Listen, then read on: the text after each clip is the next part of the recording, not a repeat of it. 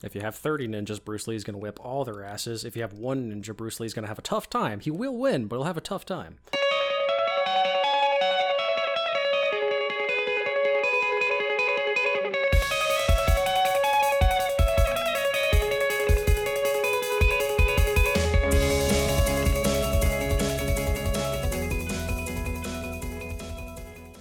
Hello and welcome to Dice Like Ice, episode 35. I'm your host, Tony Acton, and with me, as always, the Beavis to my butthead, Andrew Mitchell. I don't think we've actually done this one I before. don't think so either. You think this would be like number one? Yeah, I know. It's very out of character that I didn't use a 90s MTV cartoon. Yeah, we laugh about butts. You know, we're very easily distracted by boobs. I mean, it's perfect. We'll sit there and watch metal music all day long. Yeah. You know, and spitballs for days. Absolutely. Make fun of proto Hank Hill. I mean, it's perfect. Oh my god. Dude, Beavis and Butthead Do America was a great fucking movie.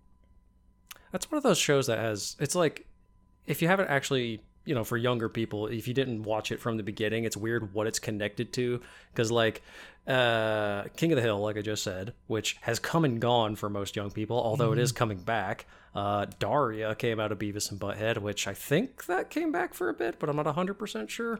MTV came and gone, essentially. Like, it's the consistent joke of it's way longer not been about music than it has at this point, but that's back when it was about music. That's a cultural touchstone right there. Yeah, I mean... MTV used to be so fucking weird. Yeah, it was great. It was fucking great. You ever watch The Idiot Box? What? What the fuck is the Idiot Box? Box on MTV? It's Alex Winters from Bill and Ted, the not Keanu Reeves. It was his like sketch comedy show, and it's crazy 90s, super in your face, loud music, lots of screaming. He took a lot of that energy and put it into the movie Freaked, if you ever saw that. Okay, I did see the movie Freaked. Okay, it's kind of like that, but in like short form. Interesting. Yeah. Huh. But yeah, MTV. And then all the weird animation MTV had, like, it was wildly creative back when it started, and then it just slid into dog shit. Yeah, you know what MTV has too much of now, Andrew? What's that? Sponsors. Aha! Just like our sponsors. Grip and Rip. What a transition. Yeah, definitely not forced. No, not forced at all. But we were going to go down the MTV rabbit hole, and it was going to be a good time for no one involved. So what you drinking, Andrew? Today we have Stone Brewing limited release. We have a Choco Vesa Imperial Stout inspired by Mexican hot chocolate. Ooh, that sounds very nice. Yeah. And it is an 8.1, so by the end of this podcast, we'll be feeling pretty okay. Nice. And it is delicious. Definitely getting nice notes of cinnamon and chilies and some nutmeg and chocolate, of course. So, yeah, I like it. Because Stone normally does, like, IPAs and stuff, so it's interesting whenever they release a non-IPA. I usually pick them up just to see how good they are, and this one's pretty solid. Nice. What are you drinking tonight, Tony? Is it anything 8.1 or higher? No, it is. It is an 8. I thought I had you with the 8. Ha-ha! So I did almost buy a beer that you would have loved. It was a peanut butter porter. But I've had those. I didn't think I could fucking choke that down and actually enjoy myself. So I went with... Great. I got another Southern Prohibition Brewing beer. Mm-hmm. This is the same people who did the Dogs Manipulating Time I got a while back. Okay. And once again, this was just a whip-ass looking can. I was like, I'm going to give this a shot. It is their Crowd Control Imperial Pale Ale, and it's at 8%. Let's see. Oh, that's good. That's real nice. Crowd Control IPA can. Yeah, I'll just shoot you a picture of it. Oh, that's fine. I already found it. Yeah. I mean, it's green, so you can't really see a lot of it, but it is yeah, that's fair. It is a moot green can. And it's just a super cool piece of artwork. We've got a shitload of moot green, so we at least, spiritually, this is a good can for you. Exactly. Floating around 4 out of 5 on most of the reviews I'm seeing, so yeah, that's pretty good. It's nice. It's got just like a little bit of that bitterness, but not too bad. Not enough that it's like drinking a can of fucking paint stripper. It's not a Hopsecutioner. I'll drink a Hopsecutioner, but it's not my favorite, that's for sure. Oh man. So Andrew, we've only had a couple of weeks since our last recording. What you worked on? Anything big? I got a lot of painting done, Tony. Oh man. All right, so we'll start off with some purchases first. Full up chuckle bucks. Yeah. So, as I said in the previous podcast, I did end up purchasing the Tyranids Battle Force box. I was able to snag one online from a third-party reseller, so I was able to save a few bucks on it. So that was pretty nice. Should be getting shipped out. Shit, it's Wednesday, so I guess by the end of this week, because that's when they launch. Got the Tyranids Battle Force box. I got a used Fane of Slaanesh and the Hedonites of Slaanesh Endless spells, because those have been sold out fucking everywhere for ages. Like, just now to the point where I'm finally seeing the Fane again, which is their terrain piece for Age of Sigmar. It's kind of like a big mirror, and it's got one of the demon's heads coming through it. But the Endless spells are still totally sold out, to the point where people on eBay are selling one of them, of the 3 that come in the box, for the price of the box's original launch. Jesus. And I was able to find a used set of all 3 for like $20 less than the box was originally sold for. So I snapped that up the second I saw it, because I will never get a deal that good again. No, you will not. That was super nice. I actually did something I haven't done in a while, and I sat down and did a basing day, because I don't want these Tyranids to end up being like my Iron Warriors, where I got to sit down and do the whole goddamn army. So I ended up basing the Norn Emissary, the Death Leaper, the Neuro Tyrant, the Screamer Killer, 20 Termagants, which I did finish painting, 1 Hive Tyrant, which I did finish painting, and 1 Neuro Lictor, which I also finished painting. So that's a shitload of Tyranids. But I'm not done yet. So I also started painting, finished painting 5 Barb Gaunts, 2 Ripper Swarms, 9 Neuro Gaunts, and 1 Psychophage, which is the cool harvester guy with the smoke coming out of his big back things. And then I also started painting that one Metal Lictor I got from you, and 3 of the Von Ryan Leapers, and they're probably about 75% done, I'd say. So how do those 2 models compare to one another? Are they like close in size? The Lictor? Yeah, and the Von Ryan Leapers. Literally the same size. Like, okay. It's a staggering the difference in scale between a normal Lictor from back in the day versus the new Lictor. Like, it's probably like a fourth again as large as the previous Lictors were. So it's pretty chunky. Thankfully, I based the Metal Lictor on a big piece of cork rock, so he's at least standing over them. You can at least tell he's not another Von Ryan Leaper. So, been just knocking the fuck out of some Tyranids. This painting scheme is very easy to do once I know what I am doing. A lot of dry brushing, very, very easy to do. I kind of simplified Duncan's High Fleet Klindathu scheme that I was following, but ended up getting roughly the same results. So I'm pretty happy with it so far. And it's really nice just to like sit down and be like, I got these 20 infantrymen I got to knock out, and not have a million billion fucking details on them. No metal to worry about other than what I add to the base. You don't have to worry about cloth effects. You don't have to worry about like skin tones or anything. It's just carapace, the little bit of flesh that's peeking through, the bright yellow and red stripes on them, bing bang boom, we're done.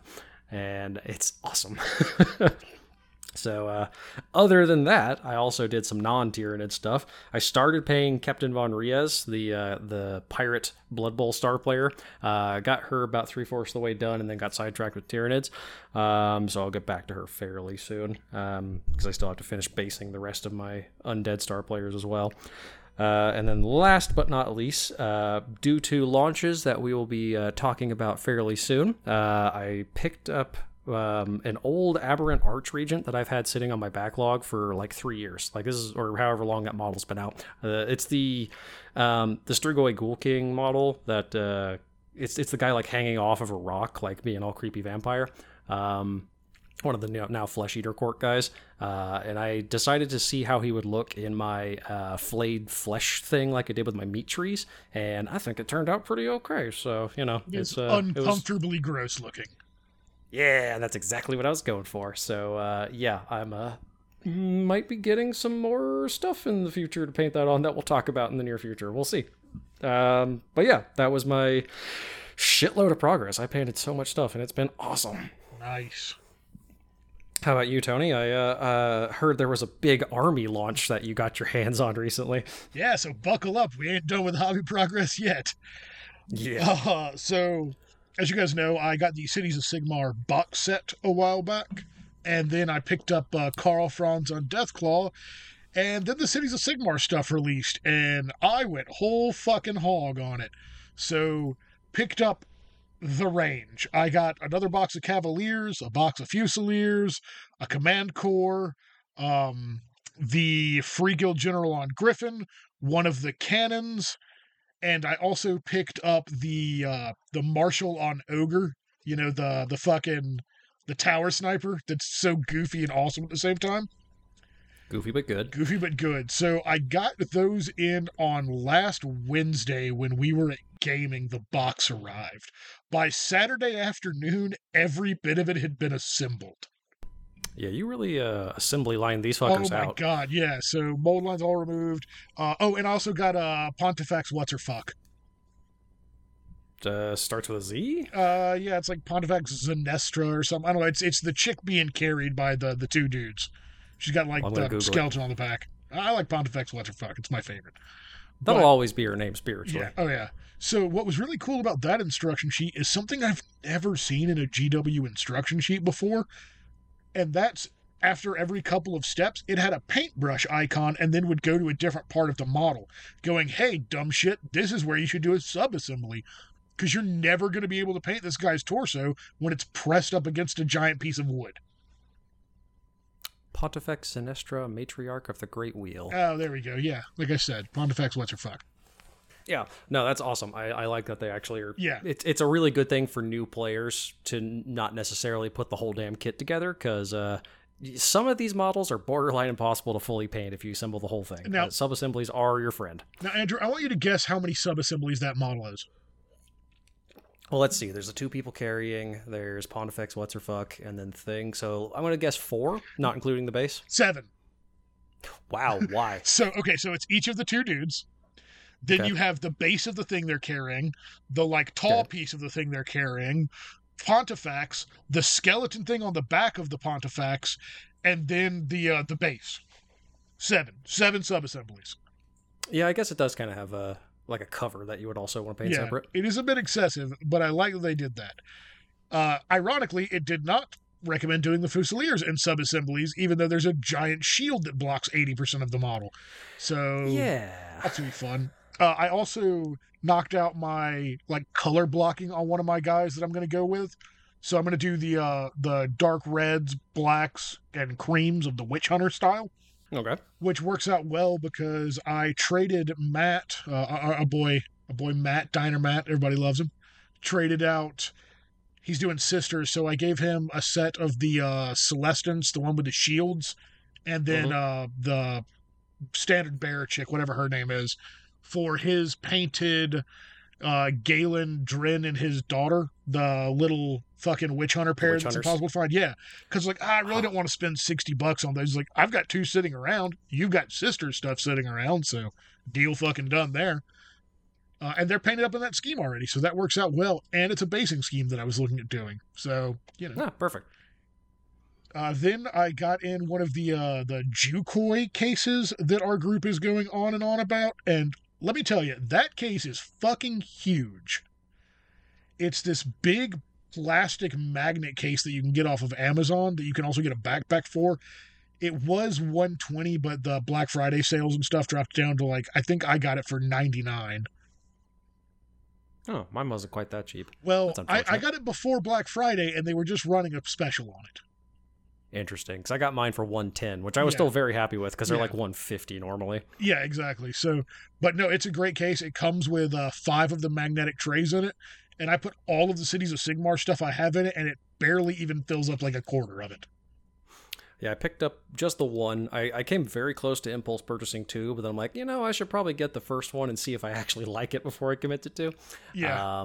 Because they'll be on sale again in the near future, I'm sure. Christmas coming up and all that, if I do love it. Yeah. I'm thinking what I'll probably do with this first one is it'll be my specialist game case, so that'll be where... Andrew, you'll be able to fit every specialist game you own in that thing. It's fucking huge for that.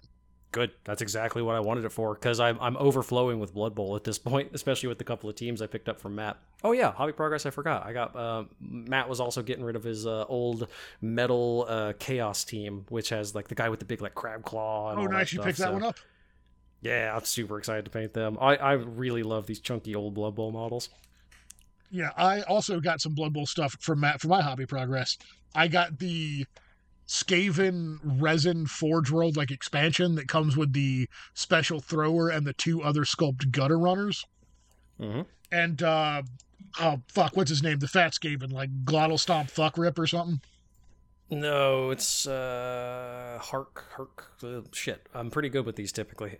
Hack Flim Scuttlespite is the only one I know, but he's the guy with 2 heads. Yeah. Fuck. Glart Smash Rip. Yeah, Glart Smash Rip. That's what I said. Glottal Stomp. What's his fuck? All characters' last name is what's its fuck in this universe at this point. Glottal Stomp is the Lizardman. Is it? Fuck.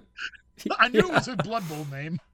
That's the joke, because they have all of the names with the apostrophes, so they're like, hard glottal stops. Yeah, that makes a lot more sense. I don't Blood Bowl enough for this stuff. You should, because I just finished a vampire team and we need to play more. I know we do.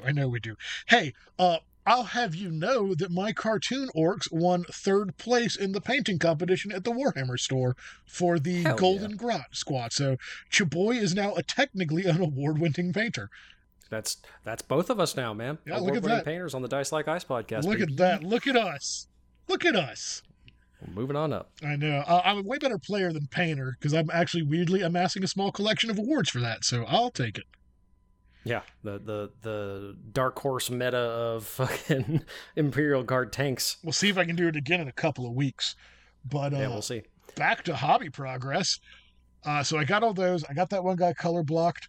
I also picked up 2 of the new BattleTech premium mechs, the Shadowhawk or is it the Phoenix Hawk? It's either the Shadowhawk or the Phoenix Hawk. I confused them. And the Rifleman, the premium ones, which are actually in parts like a GW miniature, so you can assemble them in different poses, which is cool as shit. Yeah. Then I also picked up roughly 3 tables worth of terrain for TT Combat because it was on sale. So for about 160 US bucks, we're going to have enough terrain for at least 3 more tables for the RT. Nice. So, Andrew, I'm probably going to enlist you on one of those days you're off during all this time to help me build all this fucking shit, because it is going to be a nightmare. No problem. I should be free. And then the last bit, I believe, of hobby progress I have is me being an absolute crazy person, and I am in the process of switching all of my GW paints to dropper bottles. Like you're transferring them, hand dropping them? I'm transferring every one into Monument Hobbies dropper bottles and replacing my janky, odd collection of different ways to hold paints with those nice game envy racks that I got. I've definitely seen people who sell like specific funnels that they've manufactured just for this. So it's really not bad. I usually just like put on a show or something, or hop in the Discord and shoot the shit with people as I'm just, I put a little bit of water or thinner in the paint, shake it, and then just flip it over it. If I lose the 4 drops that get stuck in the bottom of the pot, I don't fucking care, because I'm more likely to use them when they're in a dropper bottle than having to remix the bastards every single time I want to use the color. So, well, speaking of paints, I did swing by Level Up to see if they had some grass tufts, and ended up picking up some of the Brush On Pro Acryl primer. Yeah. So I haven't tried it yet, but winter is coming, and it's not quite as bad as Georgia's summer, but it is pretty cold and wet. So spray primer doesn't agree with that weather either. So I thought I'd go ahead and give that a try too. And hey, maybe if I like it, I'll try out some other Pro Acryl. The guy who was at the desk was selling me real fucking hard on it. It's good stuff. It's good stuff. You should have pointed, because our podcast sticker's on his computer. Be like, hey, I'm the co-host of that. I did. I was like, oh, man. I know that sticker. And he's like, oh, yeah, Tony came by. And I'm like, yeah, I'm also on the show. Yeah, but one of us is outgoing and talks to everybody. The other is Andrew. Yeah. It was funny, though. When I said that, he instantly was like, oh, hey, Andrew. And I was like, yeah, that's me. Look at us. Look at us being local celebs. Yeah, local micro celebs. That wasn't actually all the hobby progress, because I forgot about this one. You said endless spells, and it reminded me earlier, and then I forgot, and then I remembered again. The Skaven Endless Spells were finally in stock for the first time since I started playing Age of Sigmar. You mean a Caradron Overlords player didn't take it so they could get the fucking lightning in a bottle? Oh my god, dude. Every time they've been in stock for literally the past 4 years, they've been out of stock within 30 minutes. I finally caught the window this time. Do they still have that artifact where they can steal another No. faction's spells? Because fuck that spell. They can use a basic endless spell into it, I think now. I don't remember. I have the book here somewhere. I could look it up, but I'm not gonna. Basic makes more sense. Yeah. And then I got the Horus Heresy map as well.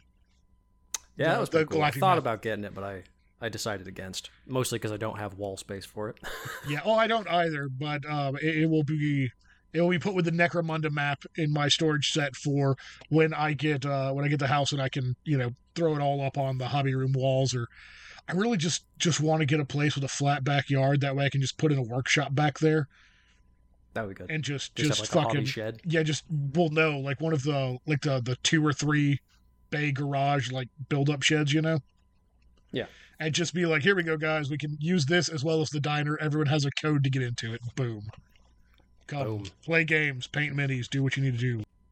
So I think that is all my hobby progress. Subject to change. But I'm pretty sure that's everything. I'm sure there's something I'll forget. Hey, didn't you get a Joy Toy as well?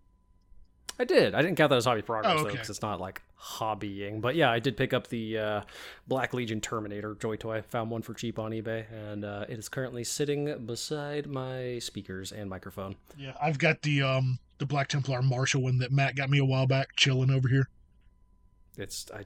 He's got spikes and he's got all kinds of fun stuff. He came with a helmet option or an unhelmeted option, and the only problem with the helmet option is it's really cool, but it has the big tusks. So whenever you try and turn his head a little bit too much to one side or the other, they get caught on the collar and just pop the head off. So he's kind of stuck. Looking forward. I also built Hexbane's Hunters. I don't remember if I said that on the last episode or not. You purchased them, but I don't think you built them by that point. They were built almost immediately after we recorded, so that's why I couldn't remember if I said it or not. Push fits, so yeah. Oh yeah, it was a 10-minute job. But anyway, yeah. So, Andrew, you play any games?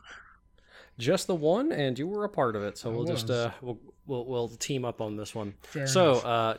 Didn't play any of our typical miniatures war games. We ended up playing the Thing board game, which by Ares Games. There's a lot of them out there. We specifically played the Ares Games one. Okay, yeah. Tony was banging the drum for this one for a long time, and we finally got enough people together to make it into a proper thing. What was it? It was me, you, Trent, David, Tim, and Kyle, I believe was everybody who was in it. Yeah, and then Kyle, 6 of us. Okay, yeah. So kind of a werewolf-esque game, but with a lot more stuff to do, because one of you starts as the monster, and it's kind of a social game where you're trying to figure out who it is based on their actions. You're trying to gather resources. You're trying to keep the generators going so the lights stay on and so you don't freeze to death. You're trying to gather food and weapons. You're trying to corral the dogs so that way they don't get easily infected by the thing. A lot of fun stuff to keep track of in that game. Seemed a little super complicated at first, but by the round 3, we all pretty much had the rules down. It actually flows pretty well once you know what you're doing. Yeah, and those were the goals of the game, the things we were supposed to do to help us escape. None of those things happened. Well, we kept getting hit with really bad weather because there's a weather table. And whenever that happens, you have to repair stuff, and the generator kept getting fucked up. So if we didn't fix the generator, we would freeze to death, and we needed lights so we could do all of our actions. So most of the game was spent trying to keep the generator going while the thing is slowly infecting everybody. And so how the weather table works is it's a 6-sided die. It basically boils down to a 6 is clear weather, so barely anything happens with your equipment. 2 through 5 is cloudy weather, so it does a little bit, and a 1 is a blizzard, and it fucks up everything. And since everyone in our group is a Dice Like Ice member, we got the blizzard more times than any other result, and it fucked us. One clear day the entire time. And it was like at the very end when it didn't matter anymore because everything was already fucked. Yup. And since I was such a good Hitler and secret Hitler, don't you fucking take that out of context, Tony. Everybody assumed I was the thing right off the bat. Problem was they were all fucking wrong. It was Kyle. For like 30 seconds. We were wrong for like 30 seconds. 3 rounds. You were wrong for 3 rounds. And then Kyle infected me. So I was the second alien. But I was not the first. Fuck all of you.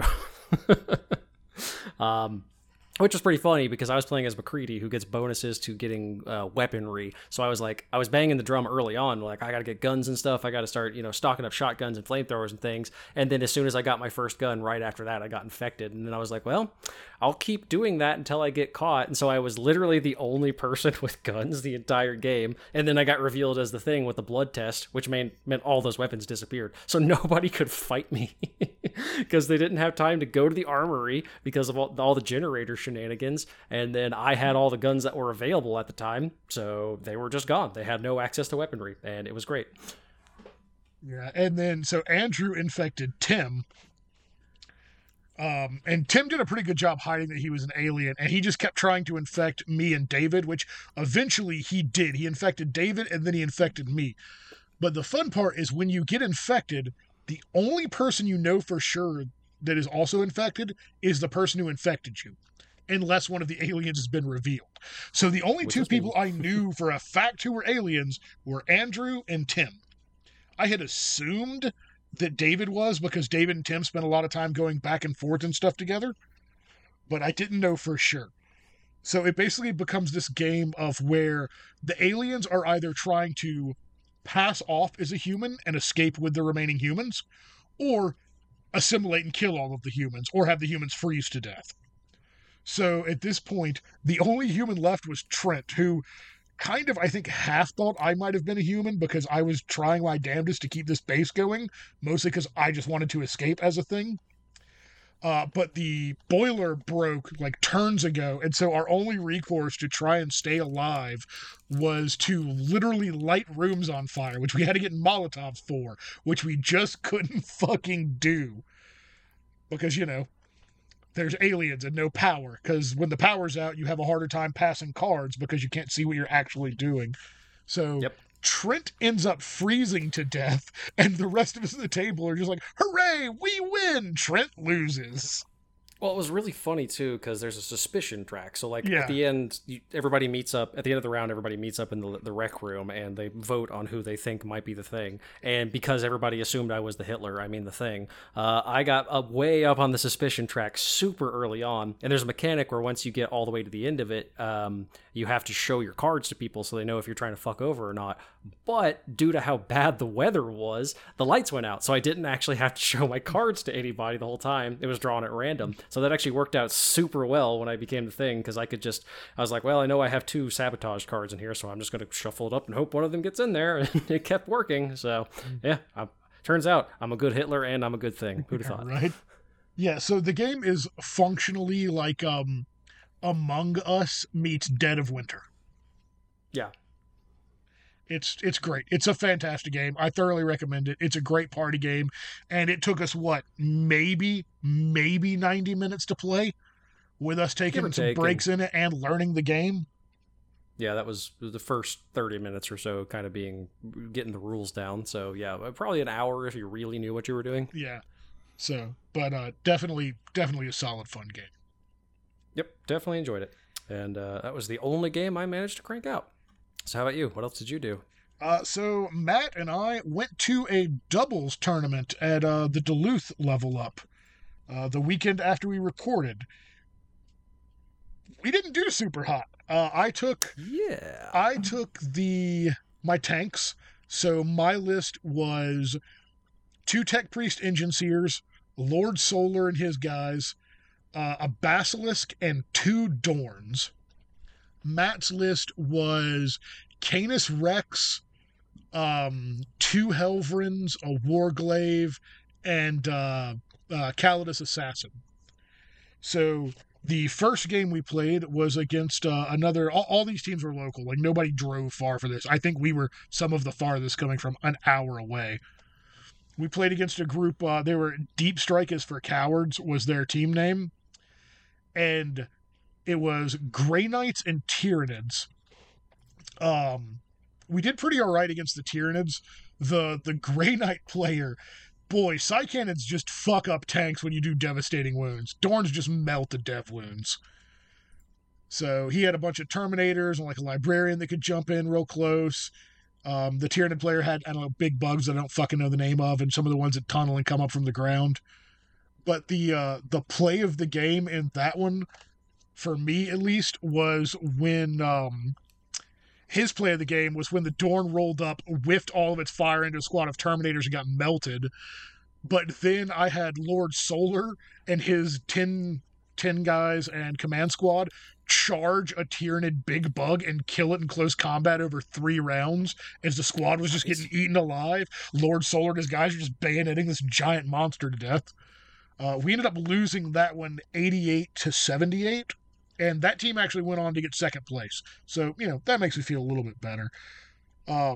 Secondaries were good on both sides. That one was fine. The second game was bad. We played against Team Super Cool Dudes. It was, the guys' names were, I think, Matt and Daryl, but they were awesome. They were a load of fucking fun. It was a Knight list and a Tzeentch Demons list, or I guess a Demons list. It was heavy with Tzeentch. I didn't actually get to move either of my Dorns out of our deployment zone until the bottom of turn 4, because they were in close combat the entire fucking time. We got our asses kicked that game. We didn't score a single secondary point for the first 3 turns because the secondaries we drew were just so bad. They kept score on that one. I think they beat us like 70-something to like 30-something. Like, it was brutal. That's pretty fucking bad. At the end of the game, we had almost tabled them. They had like 1 squad of horrors left and like 1 Helverin left. And I still had both Dorns, Lord Solar squad, and Matt still had I think he still had 1 Helverin and a Warglaive left. But they were able to lock us and just feed us stuff where we couldn't escape. Once again, Lord Solar charged into close combat, and this time they killed a fucking Warglaive in close combat. Nice. There was help from, I hit it with 2 multi-meltas from the Dorn to soften it, but then, it was just cutting people down, and Lord Solar survived and then charged into 3 flamers of Tzeentch with like 2 other guys who survived the Overwatch and then killed all the flamers in close combat, so that was pretty entertaining. Canis Rex stepped on an objective and just was kicking things out of the way for like 3 turns till he finally died. But so we lost that one fucking hard. And then the last game was hilariously fun. It was against they were the War Glamour Underdogs, I think was the name of it, which is one of the clubs out there. But it was Drew and Connor, and Drew works at Level Up. And dude, we had a fucking blast. We laughed our asses off. It was Chaos Knights and Salamanders. Interesting combo. The Chaos Knights was a weird, almost identical mirror to Matt's. It was 2 big knights and 3 little knights. The Salamanders guy, he had a Land Raider, 10 fucking Infernus Marines, some Terminators, Agrax Earthshade, and then just some other random stuff. Adrax Agatoni, I think his name is? Yeah, Agrax Earthshade. Yeah. So, once again, Lord Solar charged into... and they also had a Vindicare Assassin, who I just wheeled my Dorn about 9 inches away from and just removed the building he was in. Nice. There was the 2 most entertaining parts of that match where there was a knight fight where Canis Rex charged a big knight and an armiger, and in 2 close combat phases, ripped the giant Chaos Knight in half and the armiger. Like, Canis Rex was just chucking things around. Is he like extra good in melee because he's the name guy, or does Mac just get lucky with some rolls? Both. He's got Freedom's Hand, which is like a fucking like 8 or 10 damage power fist. Damn. And he just punched right through it. He did exactly enough damage to it to kill it. Yeah, and then my favorite kind of cinematic moment was there was the Infernus Marines and Agrax all on the center objective, like behind a building, and I rolled the Dorn around the cover. He overwatched with all of it. I passed like 38 2-up saves because it was 10d6 dice that auto hit, and he rolled fucking stupid amounts of 6s. And I passed every one of the saves, and then the Dorn killed the entire squad. and the hero. So it was like something out of a fucking World War One movie where a tank just like rolls over a trench line and just guts everything inside of it. Nice. Yeah, but we won that one. They were good dudes. Drew wanted a specific call out. So what's up, Drew? If you ever want to get a game again, hit me up either via email or Instagram message, and I will gladly come back out there and play you again. Email's always the way to get us quickly. Yeah. So we went 1 and 2, and we ended kind of middle of the pack. There were 18 teams, and I think we placed 9th. So, not terrible, not great, but had fun. That's kind of where you want to be, unless you're actually like gunning for first place, though. Yeah. Like middle of the pack means you played well and probably had fun. Yeah. The first game we definitely could have won. There were just a couple of tactical errors we made here and there, and Matt's dice were the worst I've ever seen in the first 2 games. Damn. Like, he'd be like, okay, these Hellrids, I've got all this. They're hitting on 2s. It's like 9 shots. I hit twice. It's like, what the fuck is happening? Yeah, it was bad, dude. It was bad. Rolling like me. Yeah. It was he had some rough fucking rolls. But yeah, no, it was a fun one. I learned that 2 Dorns, so Dorns are like ninjas, okay? They follow the same line. If there is 1, it is massively powerful and unstoppable. If there are 2, they are each half as powerful. You get what I'm saying? Like there's one power source to draw from. Yeah, there's one power source to draw from, because the Dorns didn't do fuck all until game 3. If you have 30 ninjas, Bruce Lee's going to whip all their asses. If you have 1 ninja, Bruce Lee's going to have a tough time. He will win, but he'll have a tough time. Yeah, that was the games I played. So they were fun. It was a good time. We had Mexican food for lunch at a cool little Mexican place out there. Then for dinner, we hit some bougie burger bar and watched Georgia beat the dog shit out of Ole Miss. In football, Andrew. That's football for you. I work for the school. I'm aware. Yeah, I know. But yeah, so that's all the games. You want to roll into some Warcom stuffs? Oh, sure. Well, there was a big reveal thing with the U.S. Open tournaments, but there was a couple of things that came out before that, so we'll start with that. One of the first things was Games Workshop has done a partnership with Weta Workshop to do 1/6 scale busts, which is ridiculous. And they announced the first one coming out is Lieutenant Titus from the upcoming Space Marine 2 video game. Guess how much this motherfucker's going to cost, Tony? Well, there's only 1,300 of them, so I'm guessing like $400. Oh, you wish it was only 400. The cheap one, $1,199. And there's a deluxe edition. I don't know what the difference is. That is $1,399. Well, now he is almost 2 feet tall. Yeah, no, and it's a fucking gorgeous model. Like, they absolutely knocked it out of the park. If you want a big fucking chunky ultramarine hanging out in your hobby room, I mean, this is the guy for it. He's crushing a Tyranid warrior. He's got an option between a helmet and an unhelmeted head. Really good gore effects from where he sliced open the Tyranid with his chainsword. It looks great, but for the price of a pretty fucking big Warhammer army, you can get 1 statue. Yeah, that is the grimmest of darkest lawn gnomes.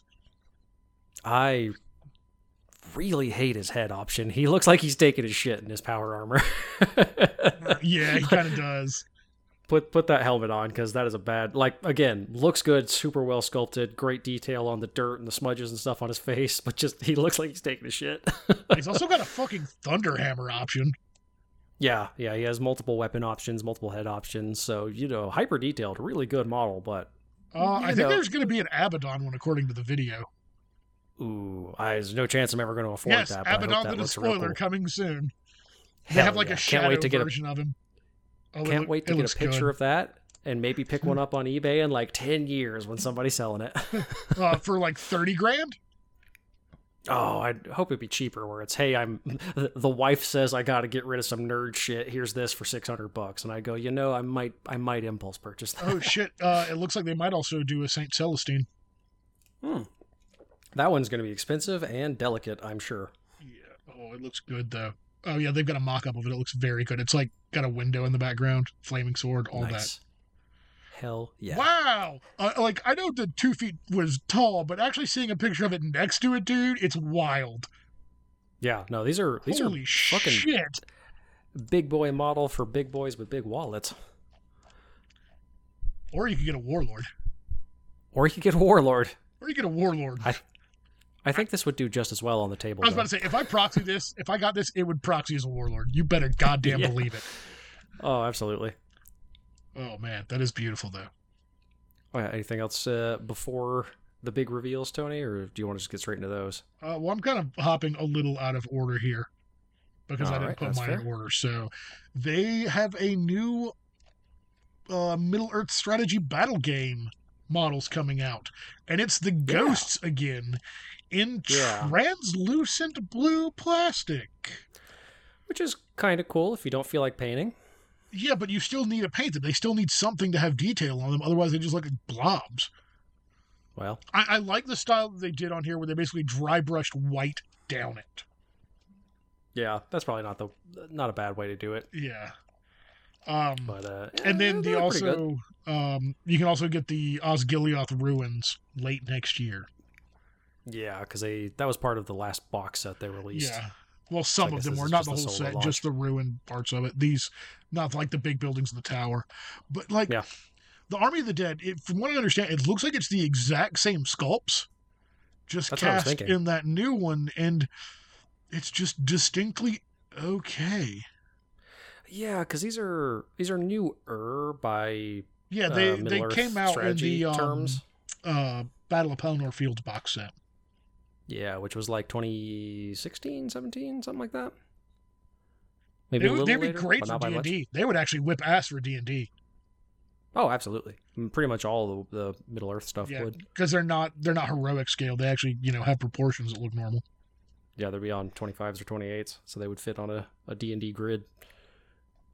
But yeah, no, they look good. I mean, it's nice to see some launches for Middle-earth strategy, but it's not the fucking Wraith on the Road. Oh, the incredible diorama piece where they're like, oh, something's coming, everybody get ready. Oh, man. That was just like the biggest that was on the level of 30K Fulgrim bamboozling. Nah, because 30K Fulgrim was, much as I like Get Off the Road, that Fulgrim model is fucking incredible. It's just... No, I know. I'm just talking like bamboozling where like it seemed like it was for something else. Oh, yeah. I hope there's a video of the crowd's reaction somewhere. Oh, my God. That was the funniest shit. That roller coaster of emotion of everybody just going, oh, my God. Oh, 30K. Just peaks and valleys right off the bat. So what else you got? You want to just roll into the... Well, I think there's one last good one before the reveal stream, which is Epic got launched, Legion Imperialis. Because last time we recorded, they hadn't actually announced a release date, but they had sent models out to painters to paint up, because they usually do that right before a big launch. Yeah, they started the pre-order the Saturday after we recorded. Yeah, so that is now up for pre-order. I think that means they'll be out this weekend, maybe next. I don't know if it's one of their 2-weekers or not. But I saw that one of the teeny tiny inch-long Baneblade models is 40 pieces to assemble. That is unnecessary. So, I am increasingly less interested in this game because of shit like that. That should be like a 3-piece model. Yeah. That's outrageous. I do still kind of want to get some of the Space Marines just to put on the bases of my Titans for Titanicus, but I'll need to watch some Let's Plays and just see if it actually plays well and is a good game. Maybe I'll eventually get into it. I have built heinous kits before, but I don't feel a burning desire to get this one immediately, which is probably pretty good given all the Tyranids I've recently gotten. Seriously. Yeah, it was never really at the top of my list of things to get and play. Like, cool, tiny tanks, don't get me wrong. Love them. Yeah. And then looking at just the sculpts, like, I know they're tiny. I know they're absolutely tiny. But the sculpts just don't do it for me. Well, I mean, like a Space Marine's the size of your pinky nail. There's really only so much detail they can get. I know. I'm aware. But that's why it doesn't do it for me. Like, I love... If I did it, I would just do the tanks. But I don't think you can play just tanks in that, so I would never play it. Yeah, it's... If I could play tanks, planes, and Titans, sure, I'm in. probably can. I'm sure they eventually have some builds where you could do just that, but I'd rather not get my ass kicked every time I try it, though. Exactly, yeah. And I don't, I would be the absolute laziest. I would just do my Iron Warriors, but I probably wouldn't even bother with the yellows. I would just do like black shoulder pads and call it a day. Oh, I would just like put little dots of yellow for implied yellow on them. Maybe on like the dreadnoughts or something, yeah. But yeah, it's I'll be interested to see what they do with it in the future, but as of right now with the big release box, it's something that's on my radar, but I'm not like crazy looking into it. Yeah. But yeah, so after that, we're pretty much going straight into the stream releases, I think. World Championship previews. You want to just pick things off of it and go? Sure. Well, since I did the last one, you start first, Tony. All right. This is what I'm going to complain about. Do it. It is Asmodai, the new not the new, but the new sculpt for a Dark Angel hero. His old model was awesome. I do not like this one. This one is interesting. It's Fat Smoke. Yeah. I like that there's an option where you can build him without the smoke. Because the smoke looks terrible to me. It makes it look like he is fucking like vaping his own coffee tables next to him.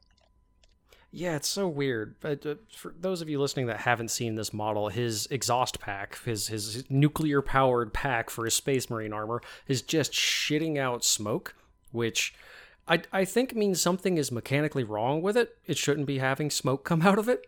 And it looks stupid. It looks really bad because it's going straight down, which I'm assuming is implying that the vents on the pack are pushing the smoke down. But it just looks really fucking dumb.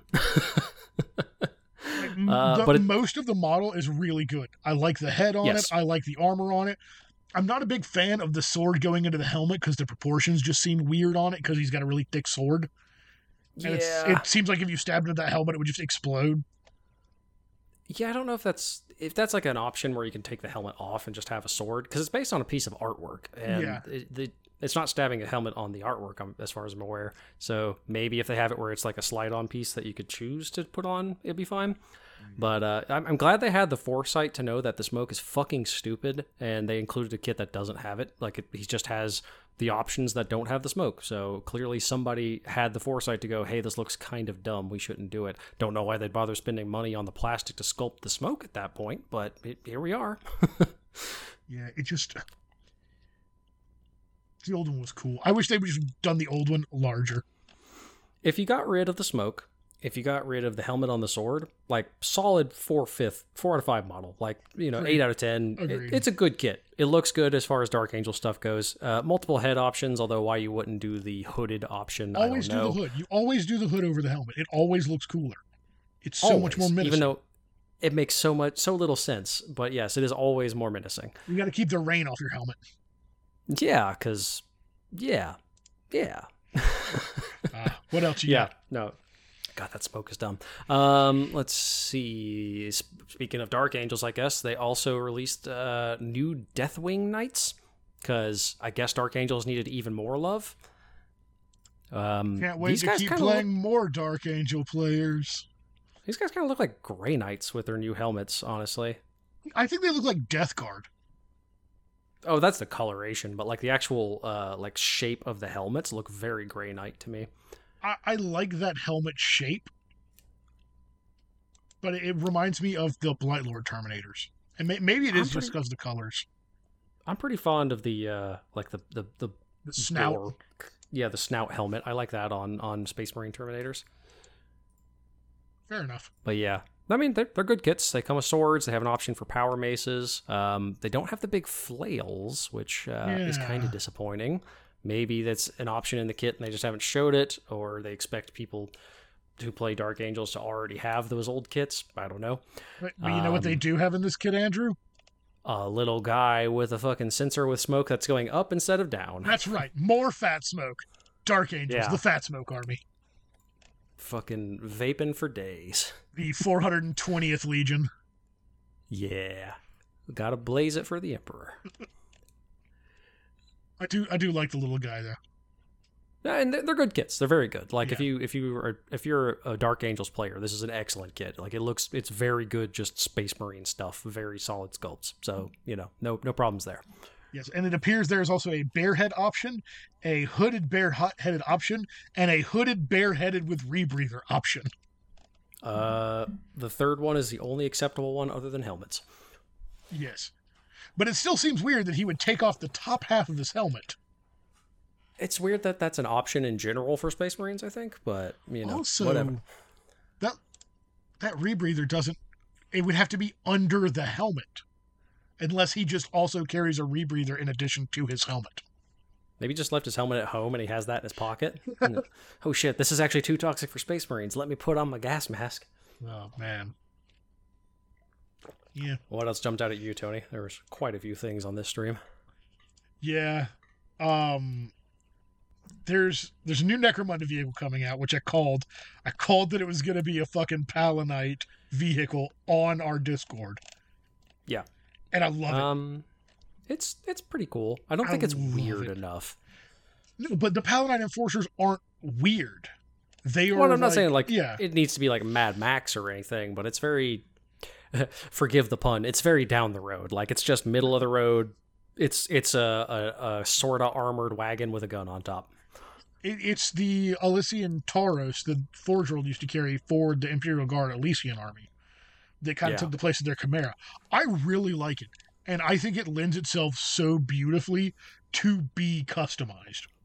Yes, that is definitely true. And Orc players are going to fucking love this because this is going to make for some good buggies. You better believe I'm going to get some of that like fine mesh screen stuff and put over the sides and the front like a shrapnel guard and just Mad Max the shit out of it for my guys. I think that might be part of why I'm not loving it. It doesn't feel armored enough to be an enforcer kit, I feel. Yeah, but they're armored. I mean, sure, but like I know you the think soft they'd want bits everything inside aren't. Yeah, fair. Yeah. And that also, that guy on the back's not wearing a helmet. He also just has a rebreather. There's helmet options for him. There is. I love the idea of going out into the ash wastes and being like, yeah, I don't want a hat because this place is notorious for having very cool climate and not being covered in radioactive fog. My favorite is having only one eye covered by a lens. Yeah, So like all this shit's gonna get in one of my eyes, but the other one's fine. Yeah, I'm gonna go blind from the dust in one eye. It's like that pirate myth where they have the eye patch on so they can see under the deck. But for Palanite Enforcers. What's your next one? Okay. Well, they previewed a new kill team. Another Chaos one. They're doing Night Lords this time. Which nice. They're not brand new sculpts. This is based on the original Chaos Legionnaires kit, but they added in some awesome new Night Lords helmets with the bat wings and everything. They got some new specific gubbins to add on to them. Like one guy has an Eviscerator chainsword, but he also has like flayed flesh hanging off of his armor. So I assume those are probably their own individual pieces instead of like a upgrade thing you put onto the pre-existing Chaos stuff, because that would be confusing. Yeah. A lot of good, Night Lordy stuff, a lot of knives with poison. The Lord leading this has the most ridiculous chainsword where he's got like a sculpted rib cage as the handle guard, and it's just so much. That thing has to weigh like 500 pounds and it's hilarious. One of them is a banner bearer that's just holding up half a dead Space Marine. You've got the Overwatch guy head on one of them that's like the skull with the hood. Oh, fuck, what was his name? I don't know. I played Overwatch like twice. Reaper, I want to say? That would track. 2 seconds. Overwatch. Speaking of bear heads with... Yeah, Reaper? Okay. Speaking of bear heads with rebreathers, you have a bear head with a rebreather and bat wings. Yeah, you got to stay on brand. I really do like these. I think these are cool as shit, and I might actually pick some up. This might be the first Chaos models that I pick up and paint for 40k. My impulse when I saw them was like, shit, these are awesome. I'm going to get them and convert them to Iron Warriors. And then as I examined them, I'm like, oh, this is just the Chaos Legionnaire kit with Night Lords bullshit. But, I like the Predator face guy with the claws. I was going to say, there are some very cool pieces. One of them being the guy with the two, I guess they're not lightning claws. He just has like Baraka claws from fucking Mortal Kombat. Space Wolves have those and they're called Frost claws. So these are probably called like I don't know, Bat claws. Night Claws or Bat Claws or something. Murder claws. Edgelord claws. Ear Claws. It might be worth picking up just for some of the bits, though. Like, again, Yeah. the half a Space Marine on the banner pole and the guy with the Eviscerator, like, chain glaive thing. That could be such a cool conversion. I like the belt-fed bolter. That's just a normal piece. They have That's that. a normal piece. Excellent. Yeah, I have like 4 or 5 guys with that. But yeah, no, really cool. Because Night Lords haven't gotten like any love, like ever. They had an upgrade pack in 3rd edition. Wow. Okay. Maybe it was 7 4th editions. edition. Maybe it was 4th edition. Okay, only 6 editions. All right. So you get your one kit, Night Lords players. Fuck you. Oh man. And then we got what is it called? The fucking the Necron guy. Orican the Diviner. I was like, Yes, Jesus, what is his fucking name? It's like, it's not Trazen the Infinite. We don't have a new one of him. It's a new Necron model. Yeah, I kind of like this one. He's fine. Yeah, he's got a neat little staff. He's got the cool canoptic tail. He's got big glowy green balls everywhere, which is kind of strange. He's got the Jurassic Park dinosaur frill and his fushigi balls on his back.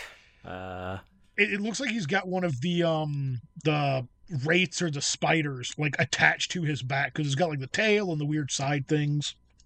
Yeah, I kind of got that. I think it's the wraiths that has that.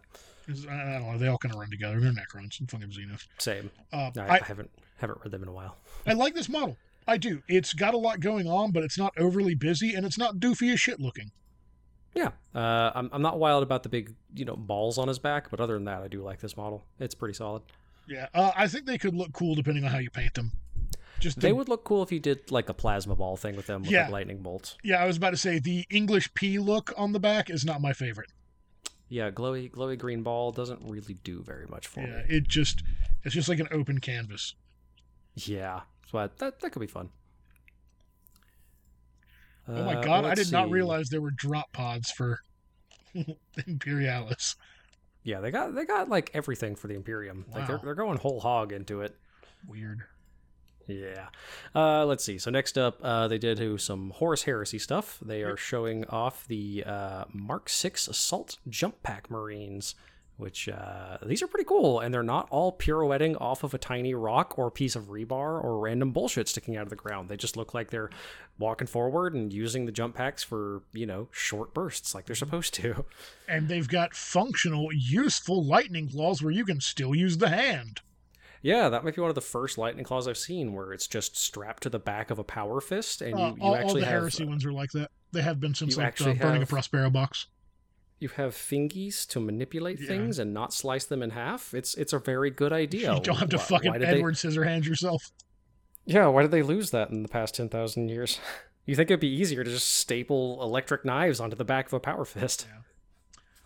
I think what I really like about these guys is instead of the jump pack just having a weird circle button they all attach to on the back, it's like an armor plate there that they attach to. Yeah. It bulks them up. I'll probably get some of these for my Iron Warriors because I'm not wild about the current Chaos Raptor kit. They'll just kind of have like the landing by like doing, like a fucking karate kick into the ground pose like they did before they started making everything do the hero rock, because those were like 2012 or whenever that kit came out. So these might be a little more in line with how I'm doing my Iron Warriors, I think. I would love to if they just have those jump packs to put on that fucking Night Lords kill team. Ooh, yeah, that would be really cool. I wonder if that would adapt well to the Chaos Marine kit. Probably not. I imagine the back on that is pretty weird, but it's worth looking into maybe.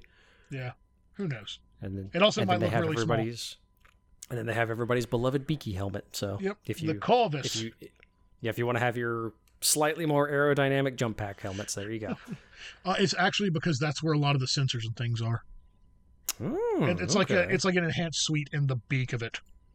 Well, there you go. I learned that from books. Books? Who reads those? Speaking of books, they also showed off the Conspiracies of the Vaults of Terra Special Edition books. I haven't read any of them, but by God, they're beautiful. It's Carrion Throne, Hollow Mountain, and Dark City. It follows it's an Inquisitor trilogy on Terra. Oh, okay. It's 1,500 copies, and they are goddamn gorgeous. And I will never get one, and that's okay. Nor will I. Not when I saw how much they were. Well, I don't know how much these are, but the Acadia Stands one that I was looking at was like 140. I was like, nope. Yeah, no, their limited edition novels are fucking ridiculous. But they're beautiful. They're great. No, like if you got the money for them, they will look awesome on a bookshelf. Yeah. All right, now I think we're about to swing into the big ones. All right, I guess we'll do it. So the big ones, making us eat our words for a lot of previous podcasts. They are doing new Flesh Eater Courts. Fuck you, Elias. Yeah, I'm glad they're released so Elias has nothing to fucking talk about. So we'll get out the big one. The running thing behind that. Elias is a Flesh Eater Courts player in our local group. I'm the Skaven player. He gave me shit because the only Skaven model they got released was just the Assassin. Talk about how Flesh Eaters are going to get all the new stuff, a whole new range, yada yada, and I kept giving him shit back about it, and lo and behold, the asshole was right. Yeah. Which means Skaven are next on the block, so that's fun. Yeah, another 10 years. 4th edition, probably. Andrew, half that range can legally buy alcohol. Great. That means you can hang out and party. Right? Party with my 1998 gutter runners. Just gripping and ripping with your fucking pewter rats. Some of those models need to get their prostates checked. Ooh. You know, it's awkward, but don't neglect your health, guys. Yeah, seriously, don't neglect your health. Anyway, so starting off with the big boy, who I will 100% be buying. Like, it's not up for debate. This is just such a fucking incredible model. Lord Usheron, who is the first of the fucking ghouls. He's the vampire that is so fucking crazy that he made other people crazy and turned into ghouls. This is a Dark Souls boss. This is a boss from Dark Souls 1. He looks just 100% like something you would find in a dark, creepy castle basement in Dark Souls. And I have beaten every Dark Souls multiple times, and holy shit, this model is fucking incredible. Oh my god. Yeah. Like, that's all I really have to say about it. It's just fucking incredible. It's huge. It's beautiful. It looks awesome. No, like, this might be a top 5 AOS model. Like, yeah. They 100% grand slam knocked it out of the park. It is a shame we already did best hats because this man is literally growing a crown of bones out of his head. What's it? This doesn't count as a hat. This is his skull. What's a hat? No, he has a crown of bone coming from his skull. That is his skull. It's hat adjacent. It's hat in theory. No, it's fucking gorgeous. He's on this amazing like plinth of marble as his terrain piece. The fucking cloak, like the sculpting on that, it just feels like real cloth. It so well defined. It doesn't look like bananas as the fur. Yeah, the fur is actually well sculpted. He's got like skulls and rotting heads woven into the fur of his cloak. There's the one guy screaming, trying to get out of it. Yeah, he's got like bone spurs coming out of his elbows and his head, like we said. He's bedecked with all kinds of like bangles and jewelry and shit. Like this is what they were talking about when they talked about the crazy delusion of him thinking he's like this regal king, but he's actually this fucking crazy, like awful abomination. This nailed the Flesh Eater Courts aesthetic that they've been trying to pull off in the lore for ages, and they finally released a model that actually fucking feels like it. And coming along with him, they're also releasing a book, book 4 of Dawnbringers, The Mad King Rises. King, yeah. Which I assume means these models are coming pretty damn soon, because the last one just released like 2 or 3 weeks ago, so this might be like a Christmas or New Year's release. That's my thought. Yeah, so I'll be getting Usheron sooner rather than later. Or Usheron, I'm not 100% how to pronounce it, but whatever. I think they said Usheron in the video. Good. Yeah. But along with him, we're also getting a shitload of new models. So I'm going to start off with this one, which came out actually before this release stream, which is fine. This one sucks shit. I hate this fucking model. Honorable Grand Justice Gormain, which is supposed to be like this judge. I'm baffled at how bad this model is, Tony. Like, it's got a fucking giant judge wig made out of intestines, which sounds really cool in theory, really in line with the madness of them thinking that they're these regal beings. It just looks it looks fucking stupid. It's too goofy looking. I'll put it this way: for how cool Oshiron is, this is the exact opposite. This is Ghoul-rilla's bad. Yeah, he's got like a fucking gavel made of skulls. Like it could have been very cool. With a different head, I think this could be cool, but I feel like this is one of those kits where the intestine headdress is so big. Reserved, if the headdress wasn't the fucking size of its torso. Yeah, it's huge. It's legitimately like a third of the model. It looks so fucking dumb. Yeah. Like, generally, we try not to rip on models this bad, but like, this is up there with Stiltman for how fucking stupid it is. But then they came back and they released a cool-ass model for him, the Aberrant Cardinal. Yes. Bone Pope. Yeah, Bone Pope. He's got the fucking cardinal hat. He's got his fucking robes. He's got a big staff made of bones. The top of it has like the Sacred Heart looking thing, but it's just like intestines and innards in like a I don't know, bone jar cup bowl. I don't know what you call that. Like a cage of bone. Yeah. Maybe? And it's so good. Like there's a lot of details on it and a lot of like those big kind of goofy details, but they're reserved so it adds to the model. Yeah, this is what the judge model should be. Nails going through his arms, like stakes going through his arms. Not sure what that's about, but it's cool looking. Yeah, it's a Ghoul model. It has to have some bullshit hammered into its skin. But yeah, they did really like this model. That's a good one. They did a just pretty much an across the board Flesh Eater update. Like there's still a bunch of the old stuff like Crypt Ghouls and things like that, the big guys, but they're not doing Terrorgeists or anything. But just a lot of the new foot soldiers. They have the Royal Decapitator, who is a ghoul with a fuck off huge two-handed axe, and he's got two head options. One's bear, which why would you pick that? Because the other one is this really cool hooded option, which leans into the Executioner aesthetic a lot more. This is again another super fucking good model. After that, they have the what is it? The Crypt Guard, which are I don't know if these are the new Bat Riders. No. These are the foot soldiers. Oh yeah, with the halberds.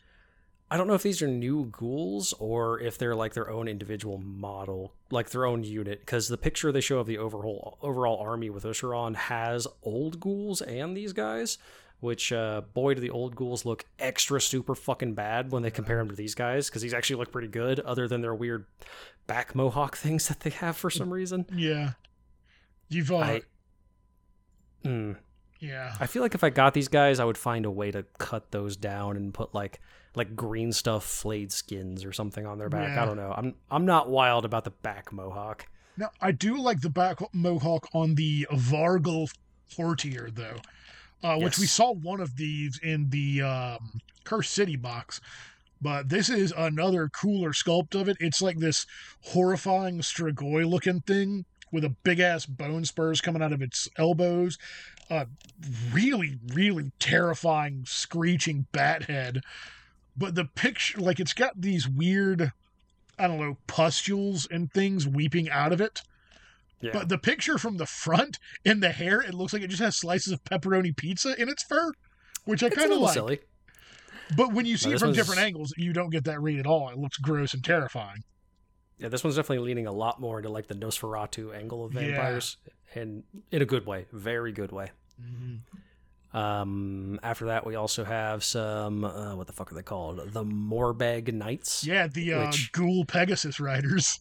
Yeah, ghouls riding giant fucking bats, which are pretty silly in a good way. I generally like these. Again, the bat riders are okay. Goofy mohawks on their backs and all that shit. I like the flayed skin banner that the one guy has with the skeleton on it. I'm not wild about the trumpet the guy has with the face stretched over it. That looks kind of stupid. Weird. But the actual like bats they're riding are cool. These are very good models in a fun way. I do like the face stretched out over the shield, though. Yes, that is good. That's appropriate. That feels ghoulish and fun. He's wearing is it Morbag that has that? The orc in Lord of the Rings that has the helmet with the head on it? Good question. I don't know off the top of my head. Okay. But yeah, he's got a helmet like that. You pointed out that one of the bats has a head that looks kind of like a troll, and yep. I do appreciate that. Yep. Yeah, these are just very good models all around. I wouldn't say these 100% knock it out of the park, but like I could see myself or others painting these in a way that I actually like. Like Yeah. I no longer completely hate flesh eaters. These are actually good models. Yeah, I still don't like the skin tone they do for the ghouls for some reason. It just doesn't do it I for think me. that's a lot of why I don't like it. Again, like we've said, whenever they did the Warcry team with the Ghoulrillas, the skin tones are just very flat feeling. It could be the lighting, I'm not sure, but they just don't really do very much. There There's not are much like awful lot of sculpted saggy titties on these fucking ghouls, though. I mean, all for representation of horrifying people that living, but yeah, no, it's an interesting choice. But yeah, I could legitimately see these being painted well in a way that I enjoy, which is why I went and painted the abhorrent arch regent that I had in my backlog, because I was like, ooh, I might actually really like that flayed skin tone on these dudes. That would look gnarly and awesome, I think. So I won't commit to getting fully into flesh eaters, but I'm absolutely getting Usheron. That's just happening. Yeah, for sure. It could be another slow grow. I might pick them up one at a time and just paint them for funsies. We got another Underworlds kill team as well. We sure did. Dagox Stab Lads, which is a Cruel Boys one. They're not bad. I really like the Horn guy. I think that's a really well done model. They're beautiful sculpts, as all of these are. I would say these are probably some of the best Cruel Boys models out there. These look way more Lord of the Rings than the other Cruel Boys because they're well sculpted. Yes. You've got a big scarred dude with a two-handed flail. You've got the main boss who literally has like a fucking mohawk nailed to his head. And then you've got everyone's favorite orc rogue, Johnny Three Knives. Yeah. One in each hand, one in the mouth. I want to get this model and do a fucking orc rogue character in D&D with him. Oh, that'd be fun. Although rogues can't use shields, Tony. He'd have to multi-class in a fighter. That's okay. No, these are... Yeah, they lean a lot more into the Uruk-hai aesthetic, and I would really love to see them painted up in that skin tone with, like, White Hand of Saruman on their face. I think that would look really fun. Bum, bum, bum. Bum, bum, bum. And then last but not least, they finally revealed some more Tomb King stuff for Old World. We have... What is it? A Foot Lord with a fuck-off big mace. Flail. Flail? It feels cool. like you couldn't wield that. Like, it just seems like that is impossible to wield. I mean, he's undead, so, he has the strength of the damned, etc., and so forth. You get a skeleton cat, too, in one of these kits. You do. It's the mummy cat. It's still got some flesh on it. Yeah, I guess it has ears, so it's not a skeleton. But the big one they released is the Necrolith Bone Dragon, which is either a Tomb King or a High Priest, which is on this fuck-off huge skeleton dragon with like a big crocodile head instead of a normal dragon head. It's a real fucking good kit. Real fucking cool. It's real fucking cool. God, I hope it's in plastic, because if it's in resin, this thing's just going to explode if somebody looks at it funny. It is in plastic. They did confirm that? Okay. Yes, I imagine this is going to be like the big lord for the Tomb Lords versus Bretonnians kit that is inevitably going to be the launch set. Oh, I don't think you'll see this in the start box. There's no way. I don't know. It might be the big model for it. It's awesome, but it's got a lot of detail. He's on like a big howdah on the back of it that's, super Egyptian themed. Yeah, very Tomb King's feeling. I think my only real problem with this kit is I kind of feel like the Bone Dragon needs some strips of flesh on it. I kind of feel like it needs to feel more mummy-ish than skeleton-ish. Yeah. If it just, I don't know, kind of like halfway between this and like a Terrorgeist or something, where it's got at least some strips of like dried skin hanging off of it or something. But either way, very good model. Definitely like this one. This puts me a little more close to, maybe I'll get into Old World, but we'll see. But speaking of, they did confirm that it's going to be released in early 2024. Not a full-blown release date, but we do know, barring massive delays, it is coming out next year. So Old World does exist. Things are coming for it. It finally happened. Probably shouldn't have announced it like 5 years ago when they did, but hey, here we are. That's what they said, is it's going to be 4 to 5 years out. Like, they were extremely upfront about that. That's fair. They should have waited like 3 years, though. They should have been like, here's some actual stuff for it instead of Old World. It's coming. But anyway, we have actual models to look at now. So that is something. So I'm very excited for 2025 when we get an idea of like what all the new kits are going to be for, because they're going to start showing off hopefully new stuff for every faction that they've mentioned. I can't wait for late 2025 when I finally get a Guard Codex and maybe a Skaven Range refresh. Yeah, that'll be great. So Moving on up. So it's fine. You're getting new Bretonnians. No, I'm not. I'm getting the Bretonnians that I already have next to me with a handful of new little kits that I don't need. Yeah, like I said, new Bretonnians. In resin. Yeah, perfect. That's really all that kind of jumped out at me for. What about you?